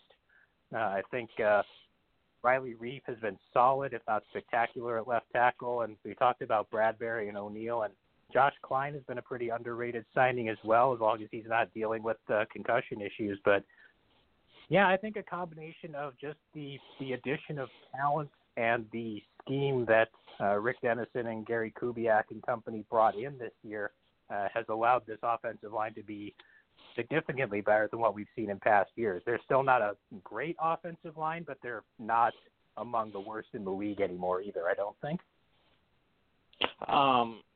Speaking of the Vikings offense, Kevin Stefanski is a finalist with the Browns. It was revealed tonight, even though most people think it's going to go to Josh McDaniels. But with the Browns, you really never know. If Stefanski leaves, do you think Gary Kubiak would step into the offensive coordinator's spot, or could the Vikings be looking for somebody else, like Pat Shurmur or someone of that ilk? I'm not sure if Gary Kubiak would step into that role, because I think he said he's basically done coaching. I mean, I don't know if he meant just as being a head coach when he said that, but his son, Clint Kubiak, is on the staff, and he could be someone that could potentially jump in as well. I mean, obviously, he spent years learning from his dad, and he's been around the league a while. We'll have to see how things work with Stefanski, because if you remember back, I think we put something up about this a little while ago. It turned out that when the Browns were looking for a coach last year, that Stefanski was one of the two finalists, along with Freddie Kitchens, who they wound up hiring. And apparently everything that the Browns personnel staff was telling ownership said that Stefanski was the best choice for the job, and then they went ahead and hired Freddie Kitchens anyway. So Stefanski's getting another shot at it. Is he going to get the job? I don't know. I don't know how Josh McDaniels still gets considered for head coaching jobs after what he pulled with Indianapolis a couple of years ago, but people are still pretty enamored with him apparently, and the Browns are the only head coaching vacancy left. All the other teams that fire their coaches have hired someone already, so they can wait as long as they want. And I don't know if the performance tomorrow is going to affect his chances or anything, but yeah, if the Vikings do lose Stefanski, I guess they could look at Pat Shurmur again, or they could look at Clint Kubiak, or maybe they could talk Gary Kubiak into being the offensive coordinator again. It's something we'd have to deal with when it happens. Where are they at from a health standpoint? Any updates that you've heard on either Adam Thielen, or I guess that's the main injury, so to speak, of the guys that we know that are already not considered out, like Jaron Kearse, et cetera. Is he okay? Have we heard anything about Diggs' health in terms of ability to play tomorrow? According to the injury report, Diggs was a full participant in practice on Thursday after he missed those couple of days with the illness, so I'm sure he's good to go. Thielen apparently got his foot stepped on in practice on Wednesday, and that required stitches, which is why he was limited. They were trying to make sure the stitches didn't come out and whatnot. So he was the only other person on the injury report that was listed with any sort of injury designation. Obviously, Mackenzie Alexander was listed as out, and as we've mentioned, Jaron Kearse has been downgraded to out already. So aside from Thielen and his potential issues that I don't think are going to be issues at all, I'm about 95% certain he's going to play. So other than that, they didn't give anyone an injury designation. Dalvin Cook appears to be healthy again. Alexander Madison's healthy again. Afadi Odenigbo has been dealing with a hamstring issue, but he wasn't even listed as questionable this week. So I think the Vikings are about as healthy as you can expect from a team that's played 17 football games already this year. My last question, and then we'll let you go. Is this game, what's it going to come down to? Like, if you had to say, if the Vikings do this, they'll win. If they don't do this, they'll lose. Basically, the same thing a lot of games come down to is whether or not the Vikings can get off the field on third downs. They did a very good job of that against New Orleans last week. I believe New Orleans was only 4 out of 11 on third down. That allowed them to kind of dominate the time of possession, allowed them to keep the opposing offense off the field, allowed them to control the flow of the game.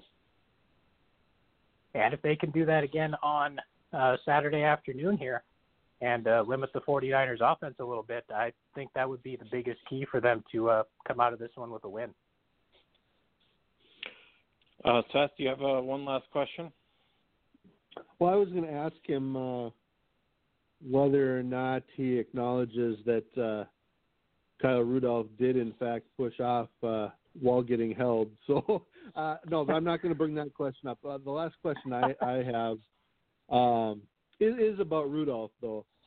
Obviously, to me, and tell me if this is a bad take, but I tweeted after that play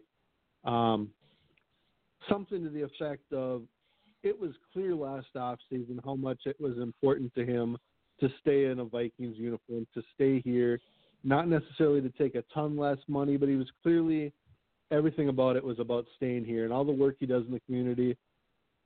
Early in the year, he didn't get a lot of touches, but he stayed with it. He never made a hassle.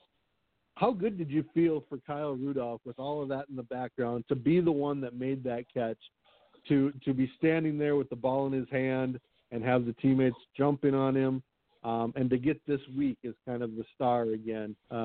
I personally feel really good about that. Am I overplaying that a little bit? Oh, absolutely not. I mean, I think if I remember right, the only person on the Vikings roster right now that's been with the Vikings longer than Kyle Rudolph is Everson Griffin. I think Griffin was drafted in 2010, and Rudolph was part of the 2011 class. So Rudolph's been in Minnesota for a long time. He's seen a lot of good stuff. He's seen plenty of bad stuff too. And yeah, to see him be the guy, as much as I love Stephon Diggs and Adam Thielen and Dalvin Cook and all the dynamic weapons the Vikings have on offense, it was pretty outstanding and pretty awesome to see him catch that last pass where he didn't push off, by the way. I just wanted to throw that out there.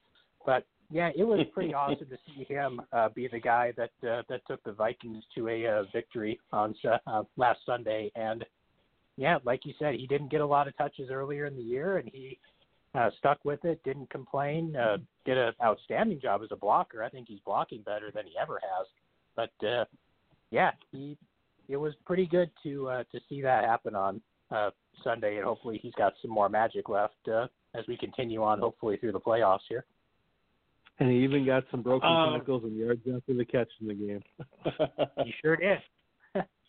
Quick follow-up question to that. Do you see him coming back next year, or do you think this is it for him? Oh no, I'm sure he's going to be back next year. I'd have to look at his contract. I don't have all the numbers in front of me, but I think his contract was pretty team friendly, and I think the team likes the idea of the combination of him and Irv Smith, who is coming along decently. And yeah, I think Irv Smith is going to slowly begin to overtake Kyle Rudolph's role in this offense over the next year or two. But yeah, I don't see any reason why Rudolph wouldn't come back. I mean, as Seth said, he took not a lot less money, but he took less money to stay here.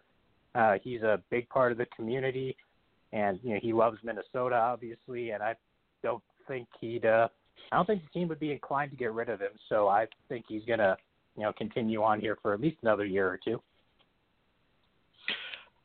All right, Chris, I want to thank you for coming on, and maybe we'll have to do this next week if we get a win on Saturday. Hey, if we're still playing, you know where to find me, and I will be here if there's a need for it. All right, I appreciate it. You have a good night, and go Vikings. Go Vikings. Thanks, Travis. Thanks, Seth. Have a good rest of your night. All right. Yeah, good to talk to you. Seth, I want to thank you for hopping on and helping me out tonight. I really appreciate it. It's always fun to visit with you as well. Any final thoughts? Yeah, it was kind of fun talking about some of this stuff as we were learning some of this stuff, the Sano deal, the Barrio stuff. I mean, just a lot of stuff going on, and still a few weeks till Twins Fest, and then not too long till spring training. So it's getting close. And yeah, it was great talking to Chris there about the Vikings. Obviously a huge game tomorrow, Saturday afternoon, and it should be a lot of fun. I think they've got a chance. Yeah, I think it could be a good game. All right, Seth, thanks a lot for covering for me tonight. And we'll be in touch, I'm sure. Sounds good. Thanks. Yep, thank you. Our final interview on Minnesota Sports Weekly is with Ryan Burns of Gopher Illustrated. It's to talk about the Gophers and their victory over Auburn. So without any further ado, I'm bring Ryan on. And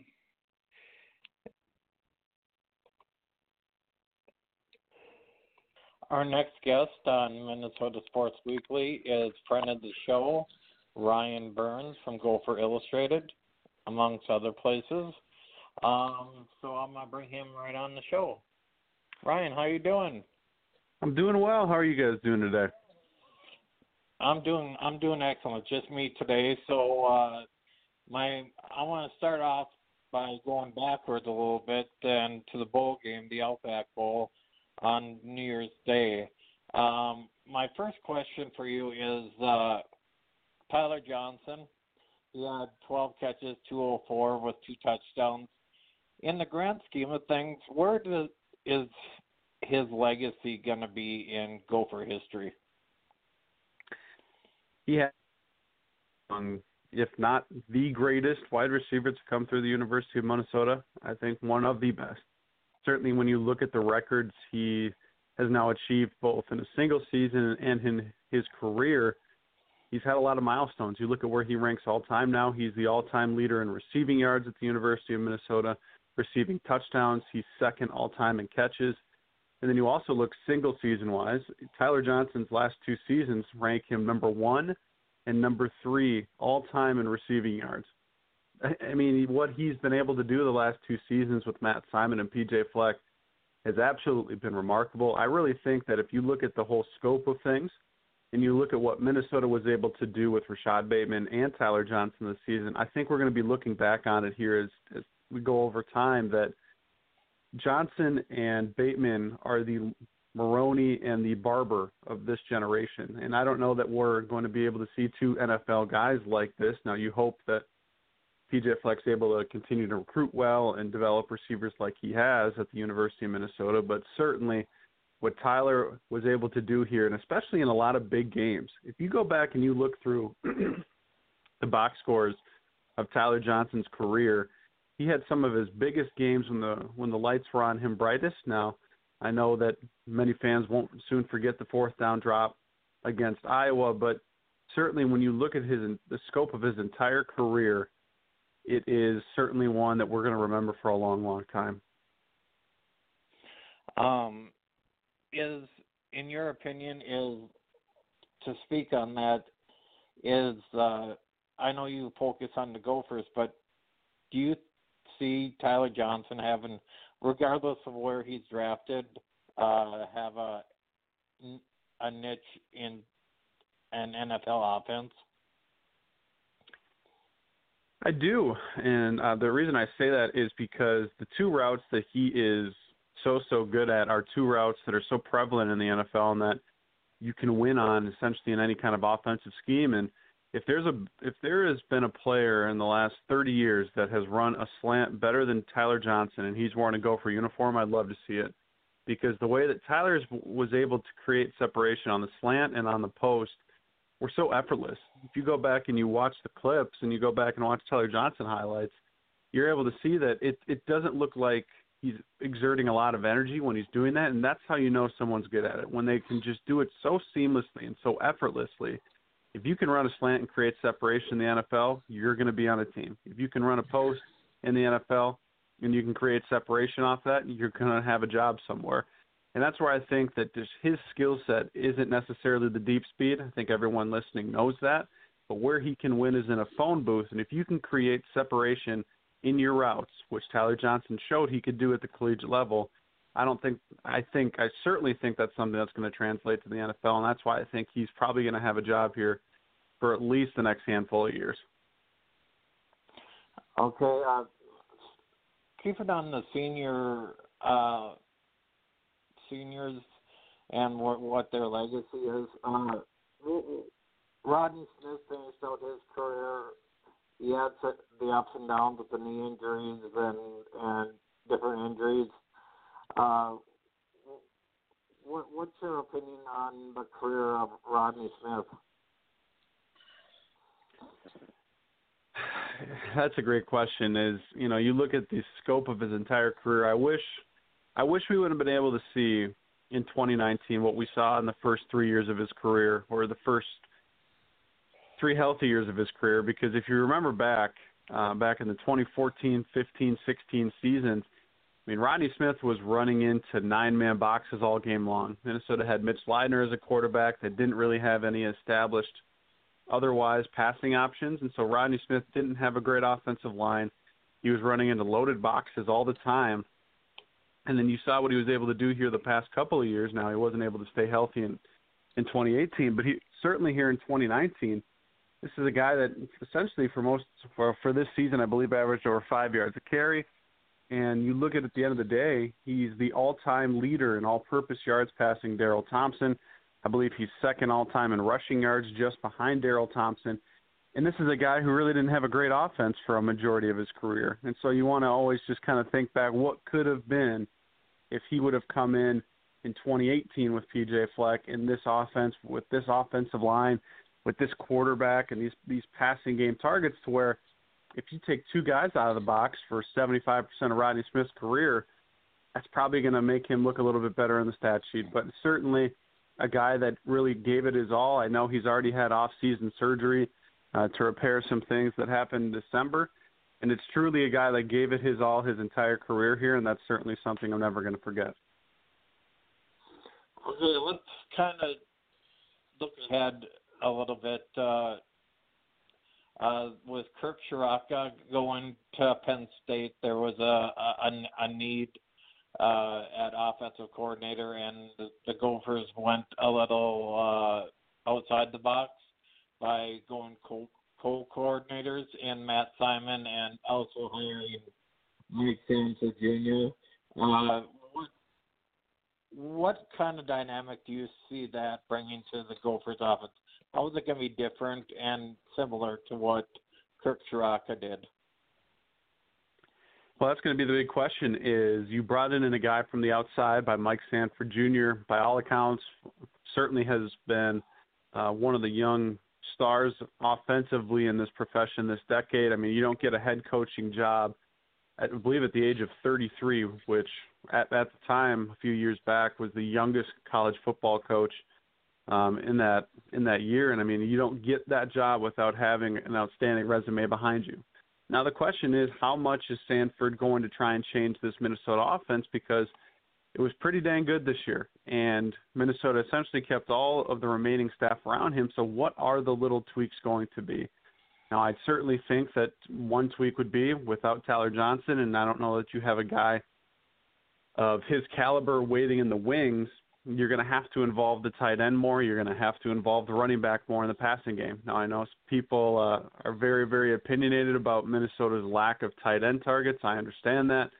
But I think that with Brevin Spanford, St. Cloud Zone, getting another year in the weight room, another year to really try and develop his body, I think that's where you're going to see him take a jump next year. I also think that Minnesota's just got to use the entire scope of their arsenal. Yes, Rashad Bateman is really good. Chris Ottman-Bell is going to be a very good player, but you need to diversify your offensive portfolio with where you're putting the targets, because this offense has 9 returning starters in 2020, including, maybe most importantly, number 1, a second-team All-Big Ten quarterback. And for me, this is the best Gopher quarterback returning in certainly my lifetime. And that there's a lot to be said about stability at the quarterback position. Plus, Minnesota has all 6 offensive linemen who started games for them coming back.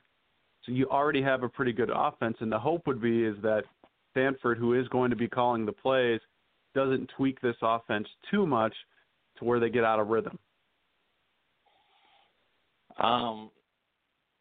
So Tanner Morgan, in your mind, is the starter. They're not going to make it a competition where bringing Jacob Clark and Cole Kramer? I don't know how. I mean, I've gotten this question. I just don't know how in the world you could look at Tanner with a straight face and tell him it's a competition. With everything that he did this past season, you could arguably say he was the best passing quarterback in the Big Ten, and I think you would have an absolute legitimate argument. Yes, I understand that back in the fall there was, I was one of the people thinking that Zach Annexstad would emerge from that quarterback competition victorious, but he got hurt, and I think he got Wally pipped. And the way that Tanner was able to really run this offense incredibly effectively, the way he was able to take care of the ball, the way he was able to push the ball down the field. Yes, you have talented guys behind him and Annexstad and Jacob Clark and Cole Kramer, but there's just no possible way I could in any way justify looking at Tanner Morgan if you're Sanford and Simon and you go, yeah, we're going to open the quarterback competition back up. That'd be an absolute slap in the face to Tanner Morgan for everything he accomplished this year and everything he proved. So, yeah, you're going to have some adequate depth behind him, which is essentially the first time we've been able to say that about a Gopher football team, but I don't know how you don't have Tanner Morgan locked and loaded as your QB1 going into the spring. Okay, at running back, we lose not only Rodney Smith, but also Shannon Brooks. And so do you see a change in the guard, or is Mo Abraham going to be the bell cow, or could we see Cam Wiley, Bryce Williams, maybe even Jason Williamson get their share of carries as well? I do think Ibrahim, especially with the way he's been able to perform when he's gotten the carries, for this system that Minnesota just ran, I think his skill set as a physical north and south runner made the most sense, and that's why you saw him be so effective against a team like Auburn. Now, Mo can't handle 35, 40 touches a game, so you're going to have guys behind him, and I think the guys that I'd be watching most would be, you've already mentioned one of them, Cam Wiley, the true freshman this past season, got some carries. I think that another year in the weight room will certainly help him, but what you saw out of him with limited snaps was this is a guy that has the vision. This is a guy that was patient. He saw the holes, and he's got the athleticism to certainly get there, and that's my biggest thing that maybe distinguishes him from Bryce Williams is I'm still not sold Bryce Williams has the vision in terms of being able to find holes, being able to see where they're going to be, not where they currently are. And I think Wiley certainly has that skill set. I also think people are sleeping a little bit on the two-time Gatorade Player of the Year in the state of Minnesota, Jason Williamson. Now, it's obviously not ideal that he tore his ACL back in the spring, but he should be 100% ready to go for spring ball. And with a lot of carries, essentially half the carries now gone, there's going to be an open competition there. I also think that the true freshman coming in, Kai Thomas, he'll be here in the spring. There's a reason he's the highest rated recruit from 24/7 in this class. His skill set is very, very good, and he's very, very athletic. And I think he's a guy that has the skill set and the build to potentially come in right away and play. And then you also have Trey Potts, who also got carries this year from Minnesota. So there are a lot of guys vying for those Rodney Smith and Shannon Brooks carries. And the nice thing is competition makes everybody better. So, yes, Ibrahim knows he's probably going to be the starter this year. But as Glenn and Mason coined, you're going to need a pair and a spare. And we need to figure out who that second pair is and who that spare is, because Minnesota, as we've seen throughout the course of the time here, is going to need more than 2-3 guys to really make sure that they can make it through an entire season. When it comes to is it a foregone conclusion in your mind that Antoine Winfield Jr. is going to the NFL this year? For me, it is, because you always want to sell when your stock is at its highest. And my argument would be, how in the world can Antoine's stock get any higher? He was a first-team All-American. He had 6 interceptions, and he stayed healthy for the first time in his Gopher career, all things he hadn't done before. Now, if he were to come back in 2020, what would he have left to prove? I think he's proven that he's one of the best playmakers in the Big Ten. I think he's proven that he can stay healthy. Now, Can he do it in consecutive years? I'm not sure. But I know that if I were advising him, I don't know what the NFL is telling him, it certainly, from my opinion, would make sense that you want to sell when your stock is highest, and he would go into the NFL. Now, I think it is interesting that we are almost a week removed from the bowl game and we've heard nothing. And to me, that means he's really contemplating whether he wants to come back or not. Now, obviously the Gophers would love to have him back. You always want your first-team All-American defensive back, but I would think it's a foregone conclusion, but as each day passes and we still don't get any word, I think your chances go up a little bit that Antoine's thinking about coming back. As many starters as they had on the offensive side of the ball, they lost. They're losing that many defensive starters.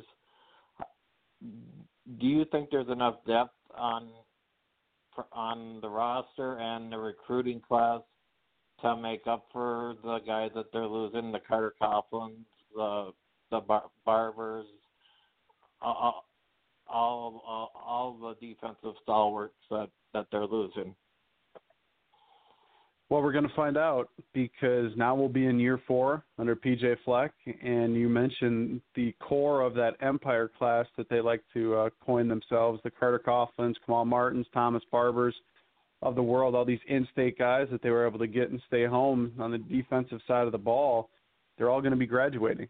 So now we're going to find out how well has P.J. Fleck recruited on the defensive side of the ball. You've seen offensively with Tanner Morgan, with Rashad Bateman, with Chris Ottman-Bell, they've recruited well on the offensive side of the ball, but because they inherited such a talented group on defense, we really haven't had to see how good they were. And now we're going to find out, because they're losing Sam Renner, Winston Delady-Boudaire, Carter Coughlin on the defensive line. You're losing 2 linebackers in Kamal Martin, Thomas Barber, that have played a significant amount of snaps for essentially the entirety of P.J. Fleck's career here at Minnesota. And then in the secondary, we'll see if Winfield comes back, but it's in that front 7 that we're going to find out. Is Hopkins, Boye Mafe ready for a full-time role? He flashed a lot this season. I know I've said before that he's my breakout pick for the 2020 season defensively, but is he ready? Is Esezi Otemiwu, number 9 for the Gophers, is he ready for a full-time workload as a redshirt junior? And then you look at the linebacker position, that's as wide open of a competition as the Gophers have right now, because you could say that Mariano Sori-Marin and Braylon Oliver are the incumbent starters because they were the guys that played the most snaps behind them, but you have 2 true freshmen from this past season in Donald Willis and DJ Gordon that I think are going to certainly pose quite a bit of competition. You have a couple more true freshmen coming in January, and Anoka's Cody Lindenberg, and IMG Academy's Jaquandis Burns. And that's where I think the defense next season is certainly going to make some more mistakes than what we saw. They're going to take some lumps because not only are they young, they're inexperienced. But there's not exactly anything you can do about the whole inexperienced part, because you weren't going to take Kamal Martin off the field. You weren't going to take Carter Coughlin off the field to get somebody else snaps. You wanted to win football games. So now you're going to see in 2020, these guys are going to take some lumps at times. But I do think they have the skill set to hopefully pick it up sooner rather than later. 2 quick ones, and I'll get you out of here. After 3 years of P.J. Fleck, what have we learned about him? that he did, or he is doing what he said he was going to do. You look at what Minnesota did here in 2019.